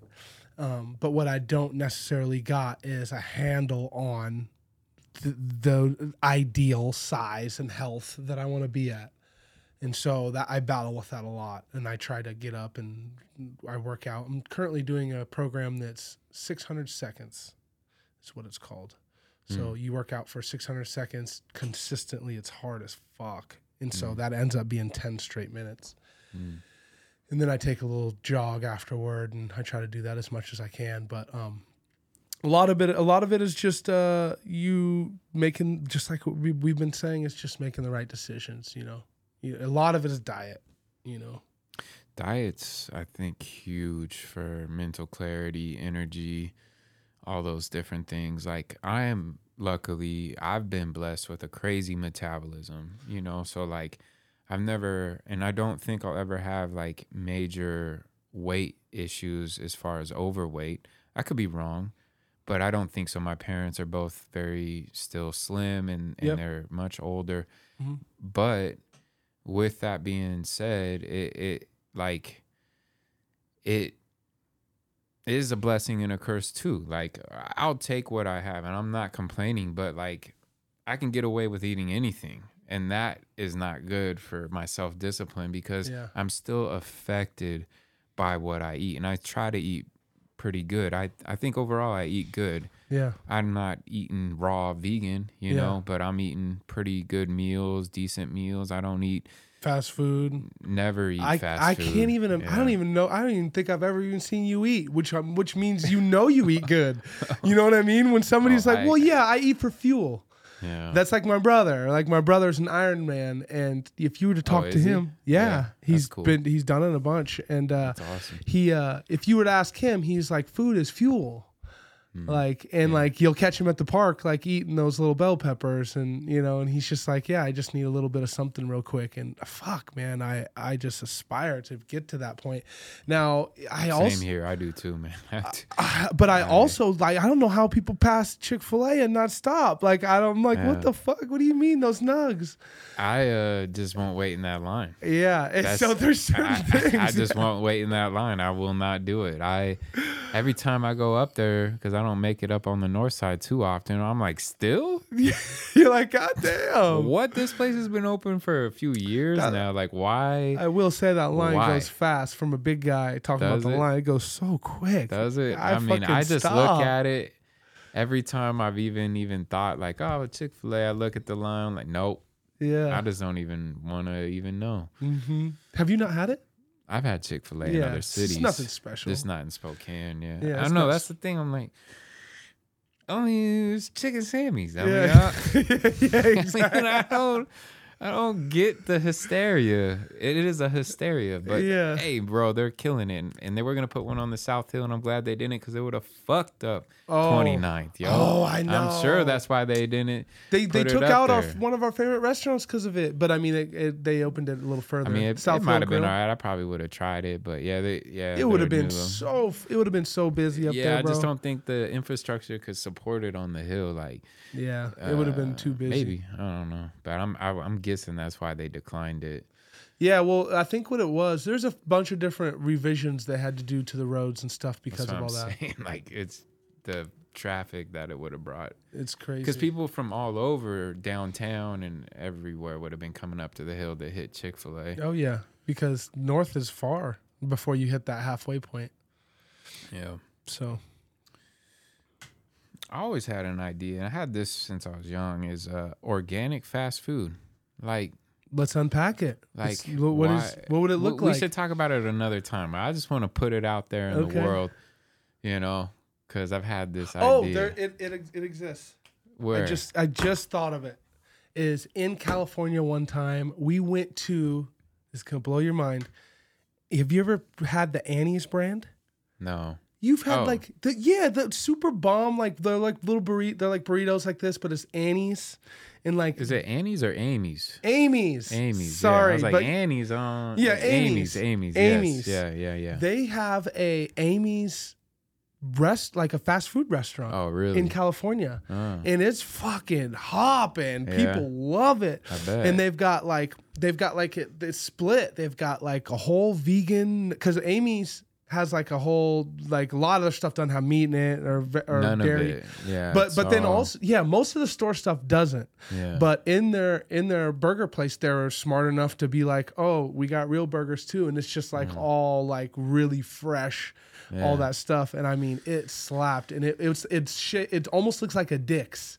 So it's like they built it. It's a brand new restaurant that's built kind of looking like it's older, and it's all just like really good food. It's fucking busy, and so that I imagine that's just the first of it, and it's gonna people. I've been thinking of this for like 10 plus years, but it's like I don't know anything about a franchise, and I could learn. I've read some books surrounding, these concepts, mainly like how McDonald's did what they did and all of that. But I don't know. It's an idea, but that's an idea I need partners on. And then that's a whole nother thing. Yeah. Do you juice or do you do you have a blender?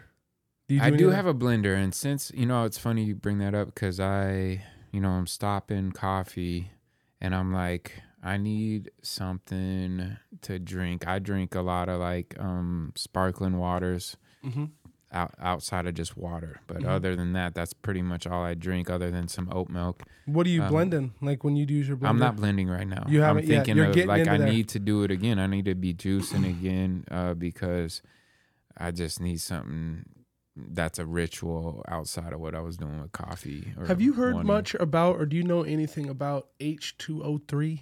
Have you heard of this? No. So, and I I'm a student as well at this, but apparently it makes total sense that water is H2O and H2O3 is the moisture and water density you'd get from a fruit or a vegetable, and how it is 10 times more nutritious for you and has the sugars and the carbohydrates and the things in that already juiced whatever that your body uptakes much better. And like when you do your research on H2O3, they claim that most people are dehydrated. Yeah, for sure, dude. And it's not, it's only until you are, at least if you're, you got to eat X amount of apples and oranges and this and that in a day to really get the hydration that sticks in you. And we've all been there where we've chugged some water and then had to piss right away. And that's kind of what they say is they said, yeah, water's all good, but like anymore, it's tough to find one, real spring water. And two, that bottled water like a Dasani or a this or a that, they're saying that it is, if you read the back, it is actually filtered or purified water, which means there's no minerals in it. Right. So there's this whole thing. When you get on YouTube or any kind of educational platform, they'll explain H2O3 and about how you need to juice and to get the proper amount of hydration in your diet. Like I say, anytime I'm a student of everything, but like, I really don't try to say I do anything unless I really do it. And, I don't currently juice. We have a Vitamix and went through phases where we hit it real good and then we get off of it and you totally can tell the difference. Yeah. Where I get it is that end of the day lethargic. Well, and the thing about juicing too is just like getting all of what you need from your veggies and fruits and like that. Yes. You know what I mean? Because I like to eat fruits, pineapple, watermelon. Those are probably the two that I eat the most. Bananas and but yeah, it's hard like keeping the fruits in the house. Like if you can just keep frozen fruits and get get it in real quick and like you knocked it out in the morning and then whatever you eat in addition is just a plus, you know. But yeah, I'm trying to get back on my like a way more healthy regime. I'm intermittent fasting. Oh, are you really? I'm getting up at 5. I'm not getting up at 5 every morning, like You're by trying. any means. But your I alarm try. goes off. And my alarm goes off, and it's in my bathroom, so I have to get up, go to the bathroom. Oh, smart man. That's in a book. I wish I was smart. That's in a book. I remember. I'll still be like, no, take go a back piss to bed. And go back to bed. But I get back up every time, and then eventually if I don't get up at the 5 a.m. one, by the third time, I'm like, all right, fuck, I'll just. Get in the shower now, you know what I'm saying? How about intermittent fasting? What is your feeding windows? I'm doing a 16-8 and I eat from 11 to 7. That's kind of the target window. I sometimes eat a little later than 7 depending on the day. Then you just push your feed window the next day? Oh, no, you don't? Okay. I'm so hungry by 11 the next day that's fine. Like really for me it's about fasting in the morning and not succumbing to eating right away. So I work out in the morning, which helps curb my appetite initially. And then I just drink a ton of water in the morning, instead of, because like the water helps, like it'll curb your appetite for short periods of time during the fast. And the coffee helped too when I was doing my black fast. Coffee, yeah. But now I don't have that again. And that's kind of why I started doing the coffee again in the morning. Yeah. Just getting up. I thought it would give me a kick and then also just like help curb the appetite a bit because black coffee is acceptable during a fast, but I'm just gonna go without it for now. Yeah, and when you do break that fast with that smoothie, oh my God, there's nothing better, bro. Larry June, man, he got me on. I'm like, I'm trying to get on them juices, man. Yeah, well, I mean, it's weird because it's like your body is fasting. It's like yearning for food at that point, and it's like redoing the cells. It's like like kind of waking up. It's eating like, cells up and kind of, and then so when you put that smoothie in there, and the only kind of nutrition it gets is the good shit. Holy fuck. it soaks it up like dunking a sponge in a fucking cup of water. It's just it literally just loves you for that shit. It's just hard to always be vigilant to like wake up and be like, boom, I'm gonna make the smoothie. I'm gonna like stick to the deal. We were on it for a while, and my wife aspires to keep everything nice and healthy in the house. She is vegan. She calls herself freegan because she mainly eats vegan, and then at if she sees something she wants, she'll eat it. But like just vegetarian or like she'll eat meat. Oh, she'll eat meat. But like when I say meat, like she won't eat a portion of meat. Yeah. She'll just have like a bite. Right. She'll be like, "Oh, those ribs look good. Like, can you cut me off a tiny little piece?" That's awesome. And so she's just free in that sense. But we both aspire to get that smoothie in us, get that nutrition in us, and then build from there, stretching, getting good healthy routines. So. Yeah, man, that's the constant battle for me is like make healthy choices. Yeah. I can make healthy choices. I will make healthy choices. Do you meditate? I do a little bit, yeah. Cool. Good for you. I aspire to do that. So I just read the 5 a.m. Club, and I don't have this nearly mastered yet, but it, obviously get up at 5 a.m. is part of it. And then it's 20 minutes of working out minimum in the morning right away. 20 minutes of meditation and journaling, and then 20 minutes of reading. So 1 hour. 1 hour, you do all these things, and like it's just about you time. Like you work out for you you have to sweat in that 20 minutes. Do you have to do it in that order? It says to. Okay. Yeah. So workout, say it again. Yeah, workout 20 minutes, gotta sweat. Yep. Meditate. That's right. Journal. And you can do 10-10, or you could just do one or the other. You can choose. Either way, it's going to be good for you. It's about what you need to do for yourself. And then the last one is read or audiobooks or something of that nature. So what a good start to any day, Yeah, that's the biggest principle about it. It's like not waking up and being rushed to do these things you're going to have to react to for the rest of the day. It's about you having this time for yourself to do something for yourself and to start your day the best way possible. And that's by bettering yourself. So no phone at 5 a.m. No phone. That's the main, that's the problem. Yeah. Is that like, it'll distract you. And yeah, definitely no phones or anything.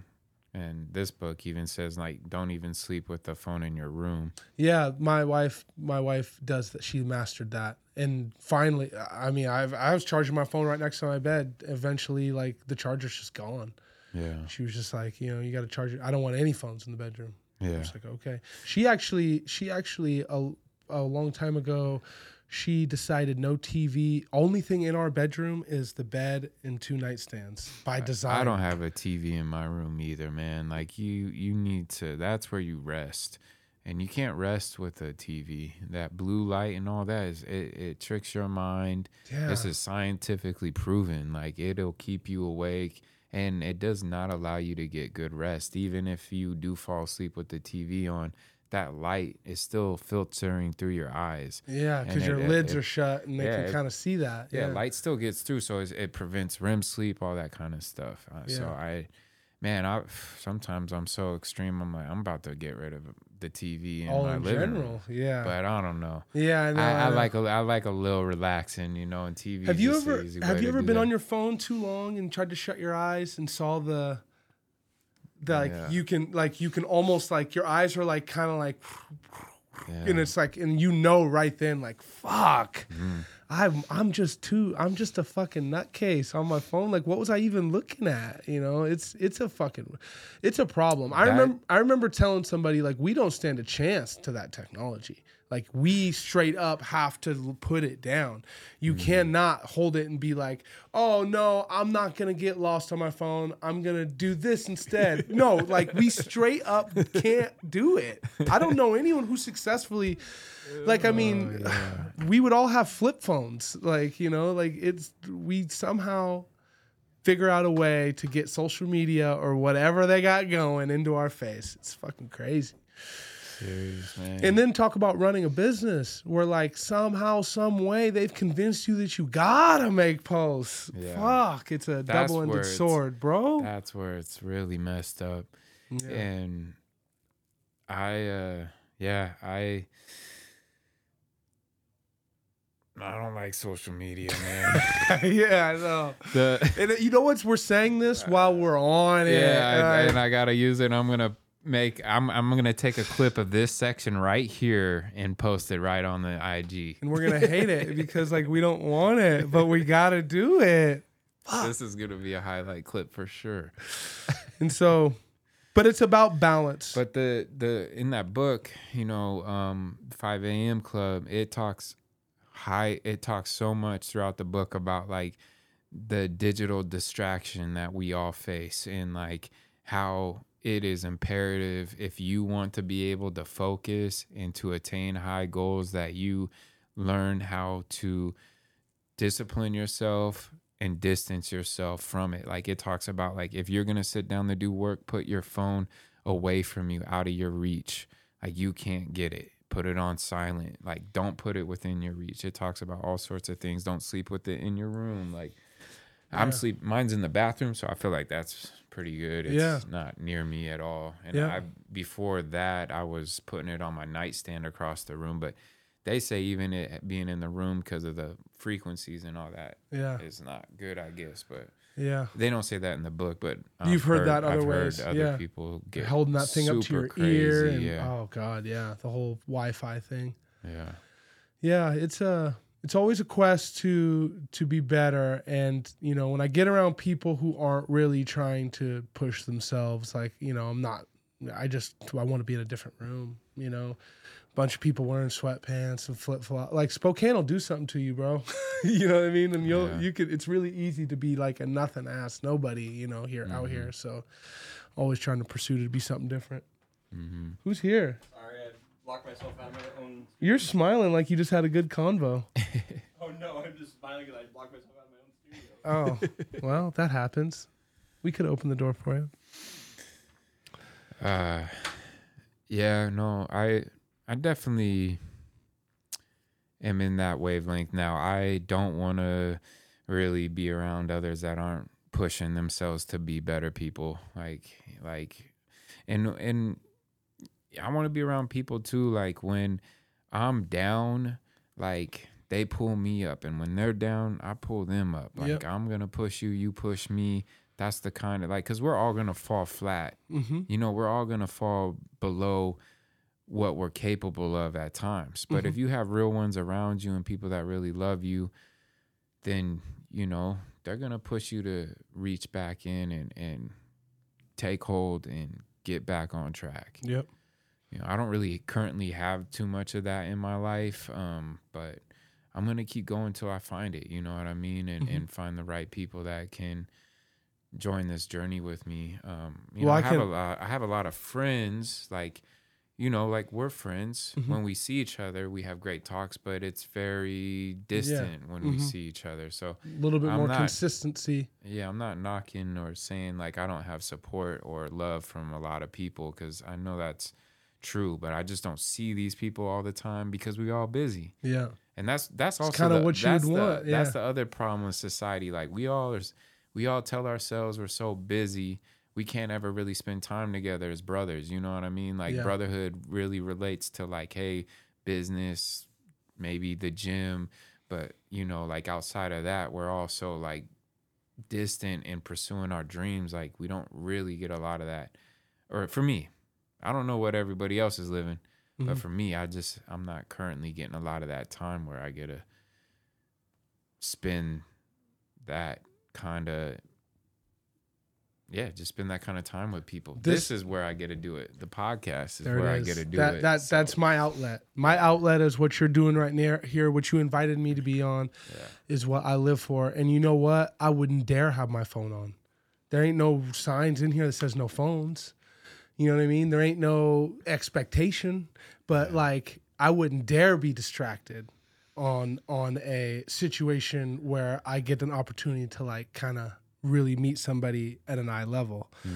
So anytime me and the boys have a podcast, all the phones are always off. Got to be. Because it's like, yeah, like what are we here for if we're not gonna like take this seriously? It's the whole point of the podcast. Yeah. To me, it's like we get to lock in on a conversation uninterrupted. That's the beauty of a podcast interview. And for me, is like I get to talk with you uninterrupted. Yeah. Where we can never really have that experience anywhere else in life right now. I'll be honest, being affiliated with the podcast, being on podcasts here and there, 100% totally has made me a better person. It helps me with communication. It helps me with an outlet to express my how I'm feeling about certain things. There's certain ideas and things that I think are funny that I'll kind of like pigeonhole away. And then I'll be like, oh, when do you bring it up? You bring it up on a fucking podcast so that it's there. You know what I mean? You don't bring it up just like real quick and nobody fucking cares. You bring it up. You use your platform as an outlet so that people can kind of hear what you're thinking about certain things. And so I love that fact. I'd do this shit for, I'd show up on a different podcast every week if that was the thing, because it allows me to kind of disconnect and without this push to be on air and to be like locked in, I'd be distracted, you know, easily. I'm easily distracted. I grew up with ADD, ADHD, and I'm easily distracted, but I don't use it as a crutch. I try not to be like, oh bro, I have ADD, I can't, I actually say like, since I have ADD, I'm allowed to what's called hyper focus. And so there's certain things that I can like hone in on in a low key kind of unhealthy way, but like the job gets done. Yeah. I might not drink water that day. Yeah. I might not talk to nobody that day. And when I look at myself in the mirror, I'm like, holy shit. Like you fucking raised your head out. You still got bedhead. And it's 6 o'clock at night, but that's just because I'm able to like hyper focus on something and achieve it, Yeah. But it takes you kind of knowing yourself, and it also takes like everything we just talked about. It takes an outlet. Sometimes people are in their own way because what happens is they have all these goals, but then in their brain they're just like, I can't do that because I got to do this, and starting a business is a big one. Oh, I can't start a business. I have to get a location first, and I have to hire employees. It's like, no, bro, just fucking. Yeah, you don't. I haven't taken that route yet. Yeah, just got to get out of your own way. Yeah. But let's transition. We had brought up that you did music before. Okay. So, Imperfect Cody. Bro, I love music, and I pursued music for a very long time. And I don't know if I can even say this, but I'll say it. Like I had a decent amount of following out here. Yeah, for sure. And I could kind of, I was just having fun, really. Mm-hmm. And then at a certain point, I tried to take the fun and the love I had for music, and I tried to turn it into a business, and it all fell apart. And the reason why is because the passion that I had for making music, I kind of saw the writing on the wall. Like as I was making albums and as I was like writing songs, if you really go back and listen to it, it's kind of a threat where like in a lot of the music, it's like, if this shit doesn't pop, I'm fucking done. You know what I mean? And like, there's that's kind of in there. And the reason why I ended up kind of calling it quits is because I found something that truly paid. I pursued something, I prepared myself for it, I knocked it out, the end was there, the expectation was set, it was hit, and then at the end of the day, we're just like with music, it's like, hey, nice job, that show was dope, you guys killed it. That moment, instead of that, it was, here's $1,000, here's $2,000, here's $1,500, here's $500, and so it's like you pull off a week worth of work, hard work, and you get paid for it. And then it's like, well, fuck, I've been working for free all these years. And so to hone back to music, I gave up music because I couldn't get it to I couldn't get it to I couldn't get it to turn into anything. Couldn't monetize it essentially. And even at a like minute like kudos level where it's like, no, but like you could just be doing shows and kind of have that clout. I would have been behind. Like at that point in time, I'm in my 30s, you know, I'm in like 28, 29, 30 when like shit was really kind of, you know, I was making music. And so I was behind at that point. 30 years old, you ain't got no, you don't have a savings, you ain't got no 401k, you ain't bought a house, you ain't. And so I just knew that even if this all popped, let's say it took 10 years, I'd be 40 and tons of risk. And so I just remember just calling it quits in my brain. And it took me a long time to admit it to people. It took me a long time to admit to people, hey, Cody, you know, where's the music? What's the deal? And I'd just be like, and eventually I remember one day I was just like, hey, I can't get it to equate to anything, so I'm just going to be moving on. Yeah. And people were, I still to this day, I mean, like 2 days ago, someone came up to me and approached me and said, bro, I still bump your shit. The album that they're talking about is 7 years old. The Harvest?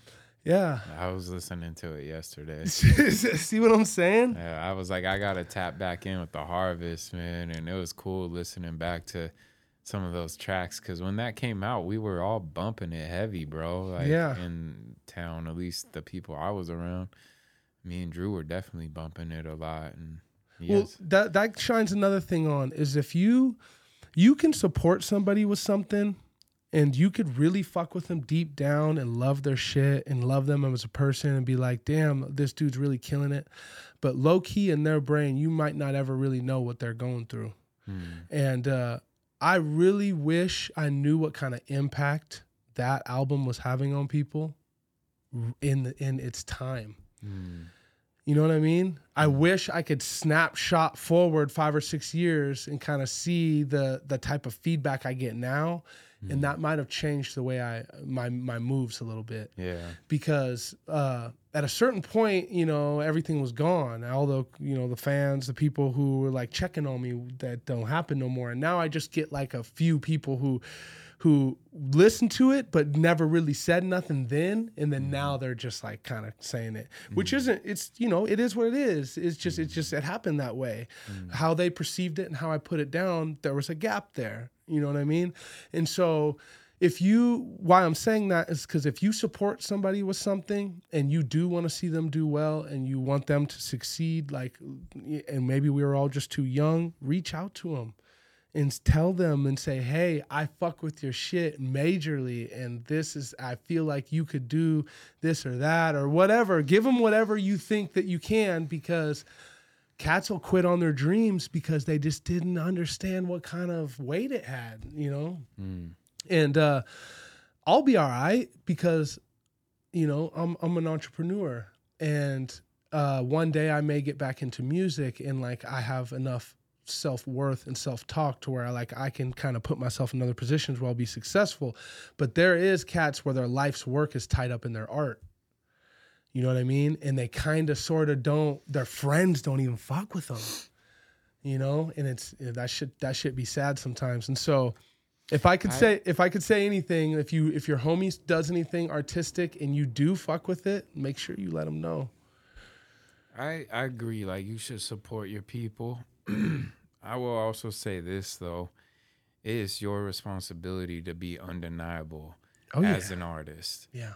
But your people, like, if you really say you mess with, you know, support homie, then yes, telling them like you know, hey, buy the album, whatever. Like, a lady that I'm gonna have on the podcast here soon, she is an author, and she's written a few books. And I was like, hey, I want to buy your book. She's like, oh, I'll just give you a copy. I was like, no, I want to buy it.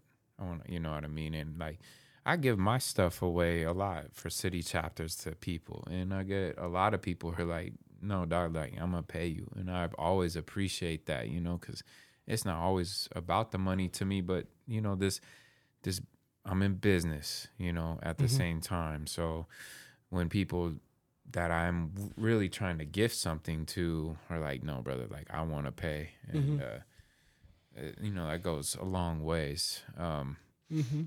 But you know, music and all that stuff is so hard, bro. Like It is. it is so hard, and it, you know, when you were doing it, and it's probably and even way harder now, I would imagine. Oh God, all Just, the competition, yeah. the competition now is insane. And then also to shine back what we talked about earlier, it's a want. That's not a need. What, the rap career? Or? Just making music and putting it out there and having the opportunity for people to support you. You're talking about a lane that it's all out there already. You're going to put it on Spotify. It's going to be You're there. You're saying your deliverance is a want for people, like if they want to listen to it or not. Yeah, they don't need it. Yeah, they don't need to listen to your No, music, there's nothing they need to hear. Yeah. If they fuck with you, they'll listen to it maybe once, maybe twice. Maybe they'll listen to it 7 years down the road after you put it out. But it's still not a need. It's a want. And so it just, like when you say making music, like that's tough. Like it's tough to be in anything that people have to make a choice. Yeah. You know what I mean? It's tough to be in any kind of business where it's just like, they could be waiting in line to give you the money and be like, you even want to do this right now? Whereas like, if you need your grass cut, it's just like, motherfucker, when can you be here? You know, there's a whole different conversation that happens when things are needed. And like, that's one of the things I learned in business school was that like, you know, what are you willing to do to be free? Not what you want to do. What are you willing to do? And music is like, people are like, man, I really want people to fuck with me. Like, and they'll be tight. Their music could be dope, but it's still, even the dopest of music will still kind of fall in that want category. And, you know, it works out for some people, but like, I see the value in something people need to have. And then you put on good customer service, building rapport. You put on these things that make it, and then they're just like, fuck, I needed that. And you set an expectation and hit it. Like it just makes it to where you get that repeat business. I feel you. I also would say though, in a little contestment to Please it, do. is that whatever you do, whatever it is, art, whatever, like, and you're trying to make money in it, you better believe that people need it. Like, whatever, like, I'm making this music, people need this music. Yeah. You have to have that ultimate belief in yourself and your product for it to be successful, I think. Yeah. Like, you can't just be like, oh yeah, this is, nobody wants this. yeah, like, you know, it's like, you have to have that confidence. Like, my music is important. Yeah. You know? That is true. And that's probably why I, you know, that speaks a lot to why I don't make music anymore. Yeah. Is I must have, you know, I had that self-talk with myself and I guess I deemed it just not important. I had one homie that was telling me a big, huge idea and I dumbed his whole idea down. And I'm thinking I'm doing him a service. And he's just like, bro, I'm just, you know, you're thinking too small. Yeah. You need, you know, I hear you, but you're just thinking too small. And I was just like, well, damn, you know what I mean? Okay. And he ain't done what he said he was going to do. And I guess what I was trying to say is that like, you could probably maybe get there, but why don't you just do this in a small way? And then maybe you'll get to where you're going. I connect the dots. Like, you can't just jump from one side of the ocean to the other. No. You know what I mean? Yeah. Like, well, I guess you can't with a plane now, but yeah. But you know what I'm saying. Yeah. Like, but I miss it. I do miss making music. I feel like I still have an ear for it. I still aspire. I still like freestyle a little bit and like mess around with myself and like I kind of push my son toward outlet it. For you. My son will get me back into music. I don't know how it's gonna work, but like he makes beats on his wall. Like the whole fist and the knuckle thing. And he's really good at it. He's 5 years old and he's really good at it. He has cool. He has like 3 beats in his pocket. You know, when you're little, you only got a couple. Yeah. And then also, he does. I have like a little app where you can make beats on the phone, and I'll give him it, and I'll connect the phone to like the house, so it has like bass. Yeah. And so he'll sit there and he'll just sit there and make beats. And if I let him go, he'll do it for hours. And so I think he'll get me back into it. And then at that point, it'll have the passion element back to it. And then it'll kind of be the hobby / passion element to where like I don't mind dumping a little bit of like funds into you it. have cash flow for it. And if it grows, it grows. But like it won't have this whole like, nope, we're not doing that because it ain't gonna turn into income. And it's not, because when I'm personally just looking at it from me only, I'm like, fuck, if it ain't a business that's making money, I just can't do it. But if it's him and he's having fun and like he's getting his friends into it, like we'll build a fucking studio. Like, let's go. You know what I mean? But if it's just up to me, I could leave it. Yeah. So I'm hoping one day he'll get me back into it. And when I say he'll get me, it's not on him. He can do it. Whatever he's into, I'm gonna wanna kind of support him. Yeah, I'm gonna want to support him in that. I hope it's some of the stuff that I've done in my life though too. So. Well, I think it shows a lot of wisdom though too, because at the point that you probably cut ties on music, there was certain responsibilities, like you said, that had to be taken care of, and to let go of something that you love and maybe wanted, but like you said, it's not paying the bills. I got to do what I got to do, and I think that's part of becoming a man too. It's not always about what you want to do. As much as we want it to be about that hardly ever works out for people. Like most people don't get to do what they want to do. And especially in every moment of every second of your life, you're not going to be doing what you want to do. There's just give and take. You have to earn to get to do what you want to do, basically. Is how I look at it. You got to earn it. You can't just get to do what you want to do all the time, because it's just not, I don't think, how life really works. You know what I'm saying? Like there's give and take, and it can be hard to walk away from something and to quit something, depending on how you look at it. But I think you have a healthy way of looking at it from the way you explained it to me, and you moved on to something that was more suited for you and your family. And, it doesn't really sound like there's any regret coming from the way you talk about it. Yeah, I think about it every day, 7 days a week. I think about what I used to do, and, and when I see people drop music, I get a little bit just like, damn, that looks fun. Yeah. But, I don't look at it. I'm not envious of anybody. I'm not jealous. Yeah. Which is a big one. Yeah. Because, being envious or jealous, especially because, it'll happen within your circle. It'll like be your friends that you're kind of envious and jealous about. So I'm past that. But it's something that I think about every day, and I have a good relationship with the way I left it. And, it is what it is. It is what it is. It is what it is. And, I'm cool with it. I'm cool with it. And it actually feels good to say that, because I wasn't for a long time. Yeah, I'm sure it would be hard. It wasn't, because like people would bring it up, and people would be like, and then like there's also people who kind of knew me, and they'd be like, I have this one homie, you knew him, you had one interaction with him. One? Yeah. And you said some choice words. He won't listen. He won't listen to this, but he low key kind of hates on me. Oh, yeah. That's all I'll say. We'll have to talk off camera. No. You know who I'm talking about. You only met him one time, and it was the most recent little walk we went on. Oh, and he low key kind of hates on me. Yeah. He's caught up now. He's like, I know who you're talking about. Yeah. And he was just like, you fucked up. He's like, you fucked up. Like you threw away a big career, and you fucked up, and like you should feel stupid about that shit. Yeah. And like that's the type of conversation that would normally happen, and it's just like, bro, I feel like you're doing a little bit of reflecting and projecting right now, and I feel like maybe you fucked up, You know what I mean? Yeah. And like you're trying to make sure that like I know that I failed at something, but little do you know is that like that I have a great relationship with my fails. Yeah. You know, and so Yeah.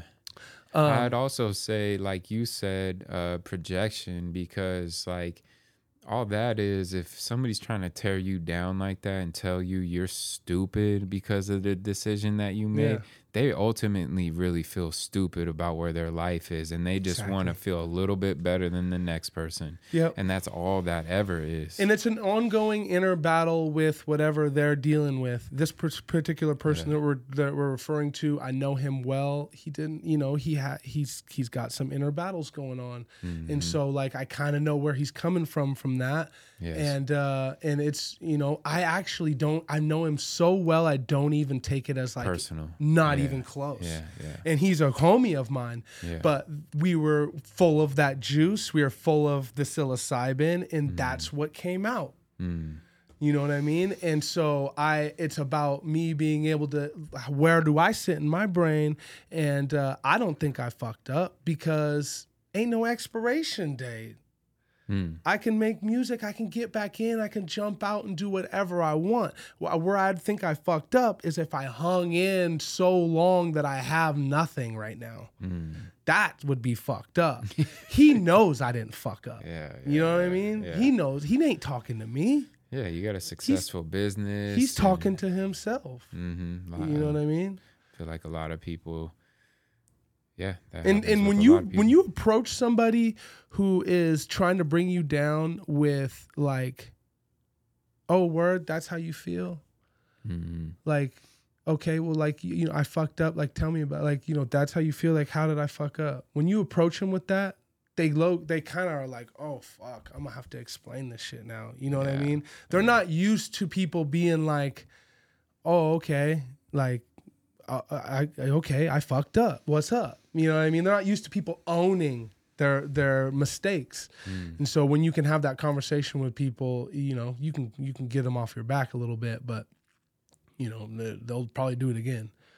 So it's once again, it's about surrounding yourself around the right people and having that inner self-worth, but people will try to bring you down, especially when you're on your way down. They're going to try to kick you, you know, the people closest to you, they just know you the best. You know, I don't even, speaking about being an entrepreneur, I don't even tell my mama when I come up. You know, if I do well for a week, I don't even tell my mom, you know, like there's certain things that like, it's just, you just keep to yourself. I kind of keep the lows and the highs. I kind of internalize those just for me. And then I try to give everybody like that main level. So at least that's just me. That's how I operate. I think that's good as a man. I mean, you know, you don't need to be telling everybody your business. It's something that I've had to learn because I feel like I can be very, you know, maybe overly vulnerable with my life. You know what I mean? And like speaking on it and whatnot. And, you know, like I have the idea of what a man should be to me. And you know, that man is a man that does not speak too often. He doesn't speak irrationally. He doesn't speak loosely. Doesn't work out his thoughts. But he's effective when he does speak. Yes. And he does not keep beating the dead horse with things. And I can do that, you know, like I'll keep drilling in on something that really doesn't need to be drilled in, whether it's in my mind or whether I'm talking out loud to somebody. And so, you know, just being careful with your words, choosing your words wisely, is something that I aspire to attain in life, you know, as I grow as a man, is to be very effective with the way that I speak. Yeah, it's important. Yeah. It's very important. I aspire to do the same. Because I noticed, and I've seen a lot, and I've done it. Like people just talk the talk, like they ain't even talking about anything. You know, It's just like just talking to hear themselves talk. And the other thing that I want to be better at, and this is where not speaking as much comes into play. And like you said, having a podcast, gaining communication skills. Like I watch podcasts back now. I'm forcing myself to. I was kind of avoiding watching my own podcast, probably because of fear of watching myself and me seeing the things I don't like about myself and the way that I talk, or me saying certain words like, you know, too much, or like whatever. I'm very judgmental of myself, you know, but just like in snowboarding, when I watch film of me snowboarding, I notice the things I need to get better at. And so I've been watching some of my podcasts, and I'm seeing a lot of different things where I'm like, okay, that right there is where I can speak more effectively. Those types of words don't need to be said over and over again, because I'm just trying to kill time on the mic to think of my thought through, you know? And so it's just learning these different things. But the other point that I was going to make is, when you don't always feel the need to speak, you listen. And that's something that I also am doing this podcast for, is to learn the art of listening. Like sitting here, calming my mind, and hearing what the person sitting across from me is really saying, instead of me being in a position where I'm like, all right, I already know the next point I want to bring up as soon as he's done talking. It's really tough. And kind of needed in a podcast in a way, because you need to keep the conversation moving, right? Oh, yeah. But I think that the way that I have orchestrated my podcast is that it naturally takes its own life in each conversation. And so me listening ultimately is going to give me a deeper sense of how I should react to what was just said. Yeah, no, I agree. It's a learned skill to be a good listener. Mm-hmm.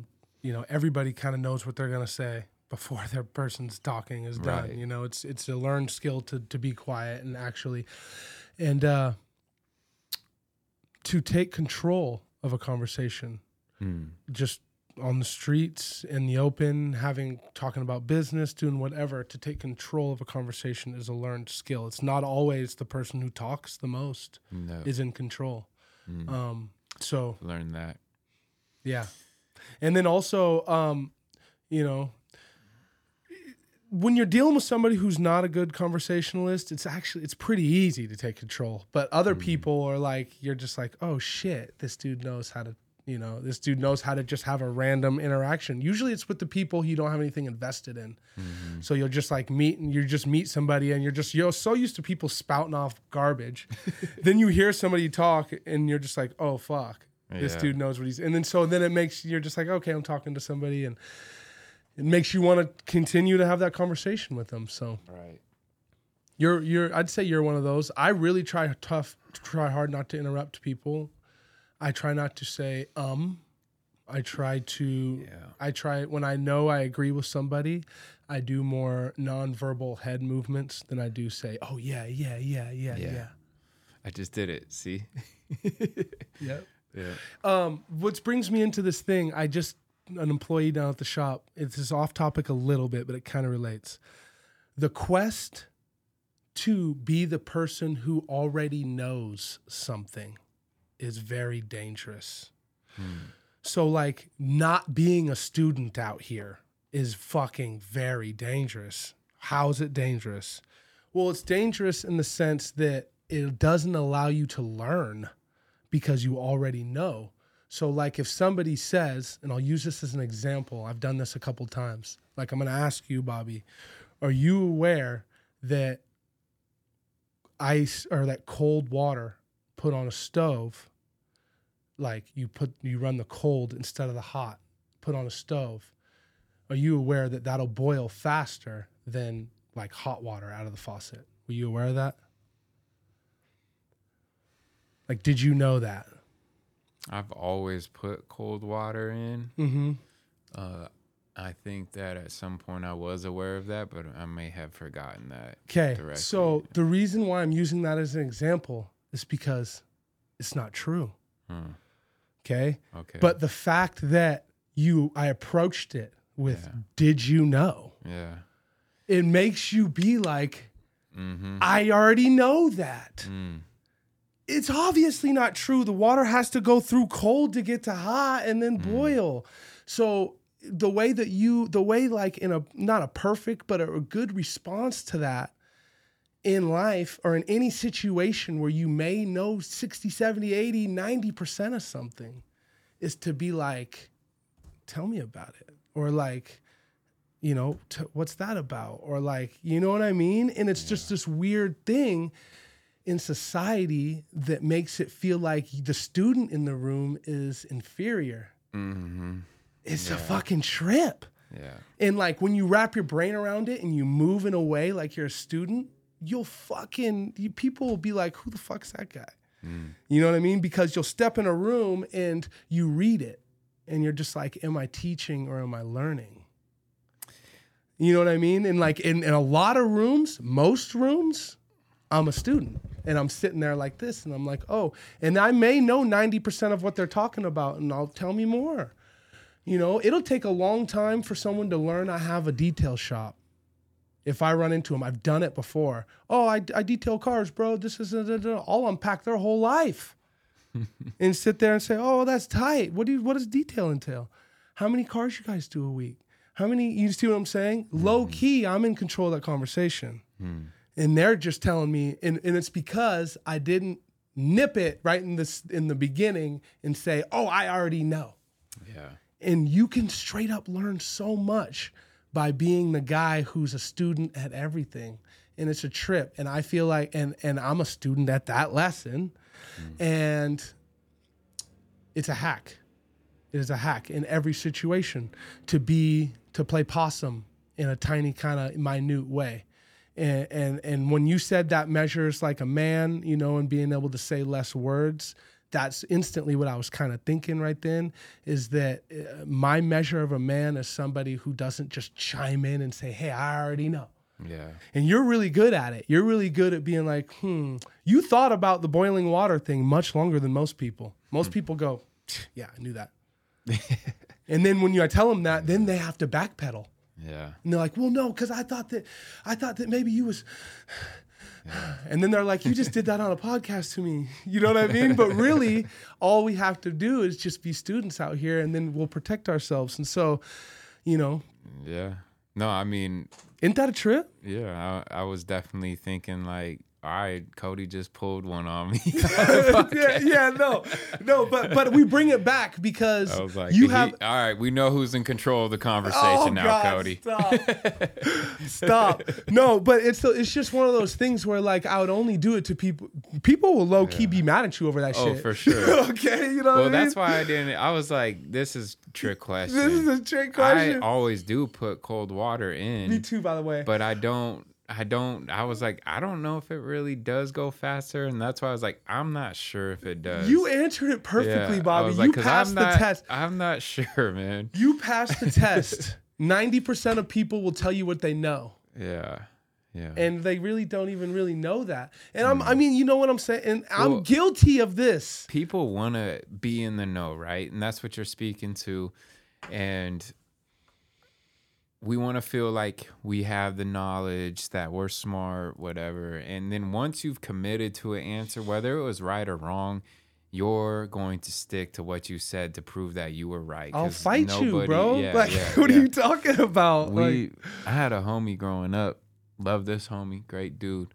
But he always would be lying to us about different products and things that he made up. Like, he'd be like, oh, yeah, did you see this new brand of skateboards? Like, what, bro? No. Like, so we started. Oh, it had nothing to even do with him. No, we like skateboard. He, might have been into it a little bit, but he would just try to, like, act like he was in the know of all these cool different products a lot of times growing up. This is, like, one example of what he would do. Yes. But, like, we started making up product names. Like, we'd make up a product name like, yo, dude, did you hear about those bearings, those 5000 XIs by some brand that we made up? Yeah. He'd be like, oh, yeah, dude, I read about those last night. Those are sick, bro. Yeah. Those things are supposed to you go guys this would let way. him go. And we'd be like, bro, we just made that up. No, man, I seen it. I swear And he'll to go God. with it Yeah, still. like, he won't, but he they will do not, make those though. Will not break it. He will not break the lie, man, no matter what. And like low key, people will start treating you like that when they figure out that you're the dude who acts like he knows everything. Yep. The way that you're interacted with is like, for sure. It's just like, no, they'll be laughing at you because it's like, he already knows. Don't even fuck around.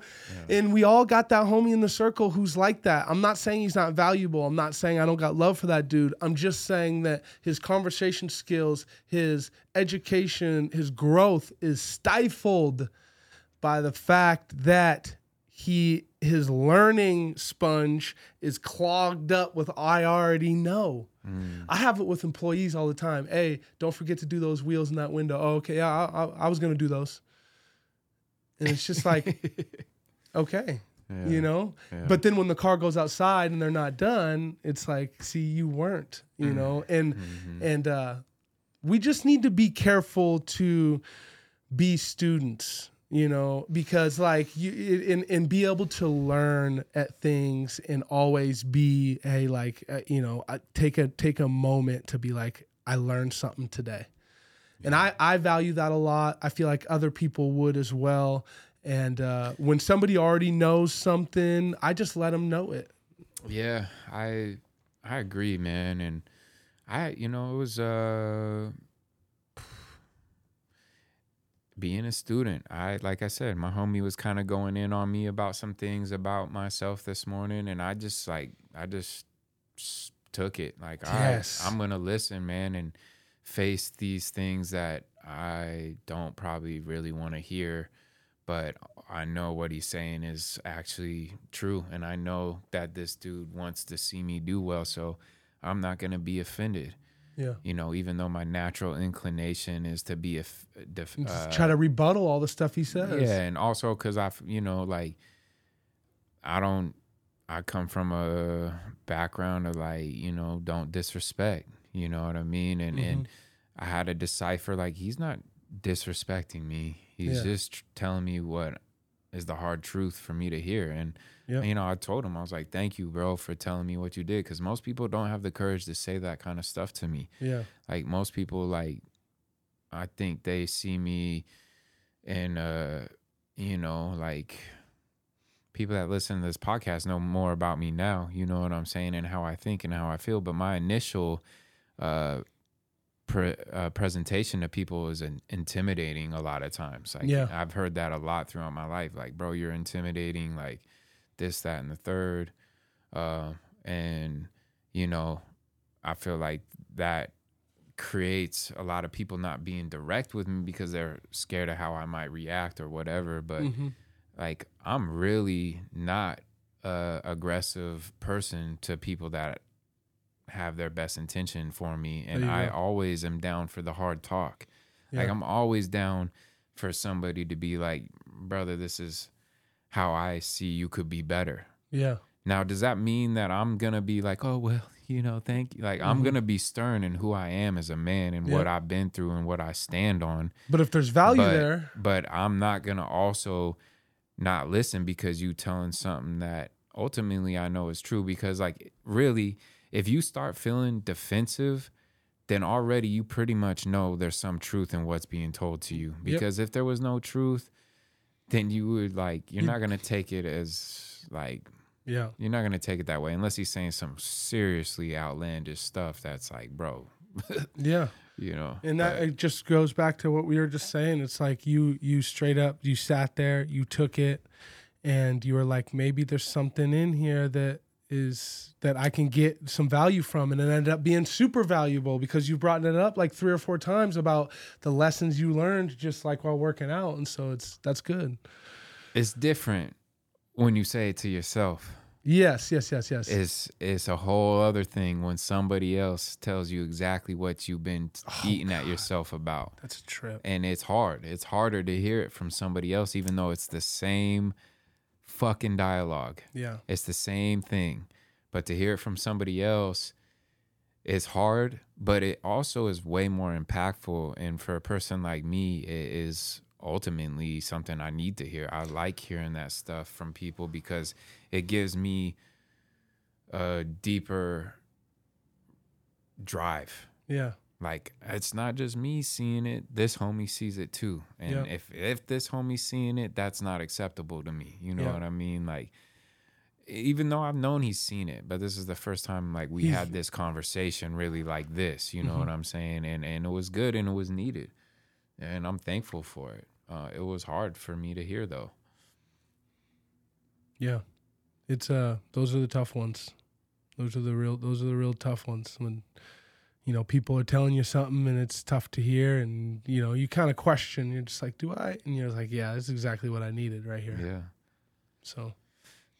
Yeah, man. Well, probably about at the end of our time. Is there anything else you want to share, man? Just chase your dreams and be. I'd say, you know, chase your dreams. Get comfortable in your skin because you're going to be there a while.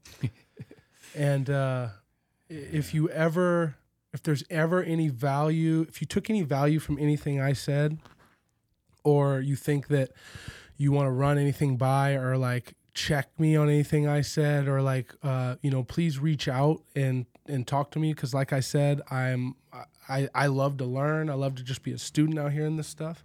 And so like, especially if there's anything about business or growth or anything like that, if you can add to, I would love to hear it. I'm sure you would as well. And definitely. If you ever need this is our shameless plug. If you ever need a vehicle detailed, you're selling it or changing hands, look us up.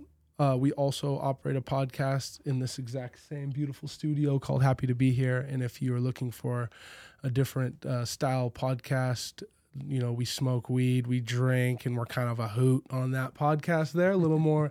Yeah, you guys are wild. Yeah, we're a little more wild on that one. Please check us out there. But other than that, just, you know, I appreciate you having me on. Yeah, are you doing mobile detailing yet? I'm not to that point yet. The homie was asking when I was coming on today. So was he? Like, yeah. Is it somebody we both know? Yeah, I'll tell you off camera. Okay. Yeah, I think I promised that dude a mobile detail. Yeah. But see, that's how you get shit done, you know. But yeah, no, I will get to that point one day. I'm gonna put together a trailer and do like a luxurious car wash type of thing where I come to you. Yeah. Wash your car and make it really easy for you. So when that launches, it'll be available. I have a brand new website we're putting out too. It's called My AutoSkin. It should be available probably by the time this episode drops. People should go check it out. It'll kind of just explain our process and stuff. And this whole time, 8 years in business, I've never had a website. Yeah. So that's like a thing for me. Yeah. So, but that's big, man. Yeah. But also great you haven't needed one. You know, a lot of businesses, like, if you don't need it, you don't need it. But for growth and just like obviously this day and age, being an established business is like kind of have to have a nice website. So that's a good next step for you. Mm-hmm. You do ceramic coatings as well at AutoSkin. So he does. Can you kind of explain what that is for people? Okay, so a ceramic coating is a hydrophobic barrier that you'd put over the top of a new car or a car that you really like or you spend a bunch of money on. Mm-hmm. So what that entails is it's a resin that's paired with alcohol. So essentially, once I make the vehicle look perfect and it's ready to come back to you, it's opportune time for me to apply this coating. What it is you slide it. The alcohol allows the resin to slide on your vehicle, and then of course you buff it clean with a hand towel. It's a process. You have to be trained up on it. We're certified to install it, and what it does is it creates a second barrier on your vehicle. We basically will cocoon your vehicle in this product, and then it's hydrophobic. Water beads right off. Bird droppings won't stick to it. Bugs barely stick to it. There's some maintenance involved, but essentially you have a detailed car that lasts for up to 5-10 years. Wow. So the coating that I offer the most is a 5-year coating. It runs between $1,200 and $1,500. And with that, once a year you come back to me and I do what's called a refresh, where I correct any areas that may look a little off, and then we recoat it. And you want to hand wash them, but if you run them through the car wash every once in a while, it's not a huge deal. And it just gives you that gleam and lets you stand out. A lot of people that's important. Some people it's not. It's not a product that's for everybody. But if you're buying a new car and you're paying a bunch of money for it, it is a great way to keep the value up on the vehicle. Nice. A ceramic coating goes on the Carfax. So a lot of people don't quite understand that it does add a little bit of value to the vehicle when it's time to resell. So Nice. So we do a lot of that as well. Sweet. Okay. All right. Thank you for bringing that up too, because a lot of people have no idea what that is. Yeah. Yeah. I figured we get it all out there. Well, that's my dog, my good friend, Cody Duncan. It's an honor having you on, brother. Thank you for your knowledge, your time. Thank you. I always love talking to you, man. I felt like there was some really good gems in there, and I always learn from you, man. There's always some really good insights that you have on business life, and, you know, just being lighthearted too, man. That's something that I really feel that I pick up from you, how you show up. It's always lighthearted, but there's real gems and knowledge that you also share at the same time without, like, you know, with keeping the energy still good in the room. You're able to have those conversations. Thank and you. I appreciate that, man. So once again, this is my dog, Cody Duncan. I'm Bobby J. This is City Chapters Podcast. Go check out AutoSkin if you need your car cleaned up and detailed. That's it. Until next time. Appreciate it, y'all.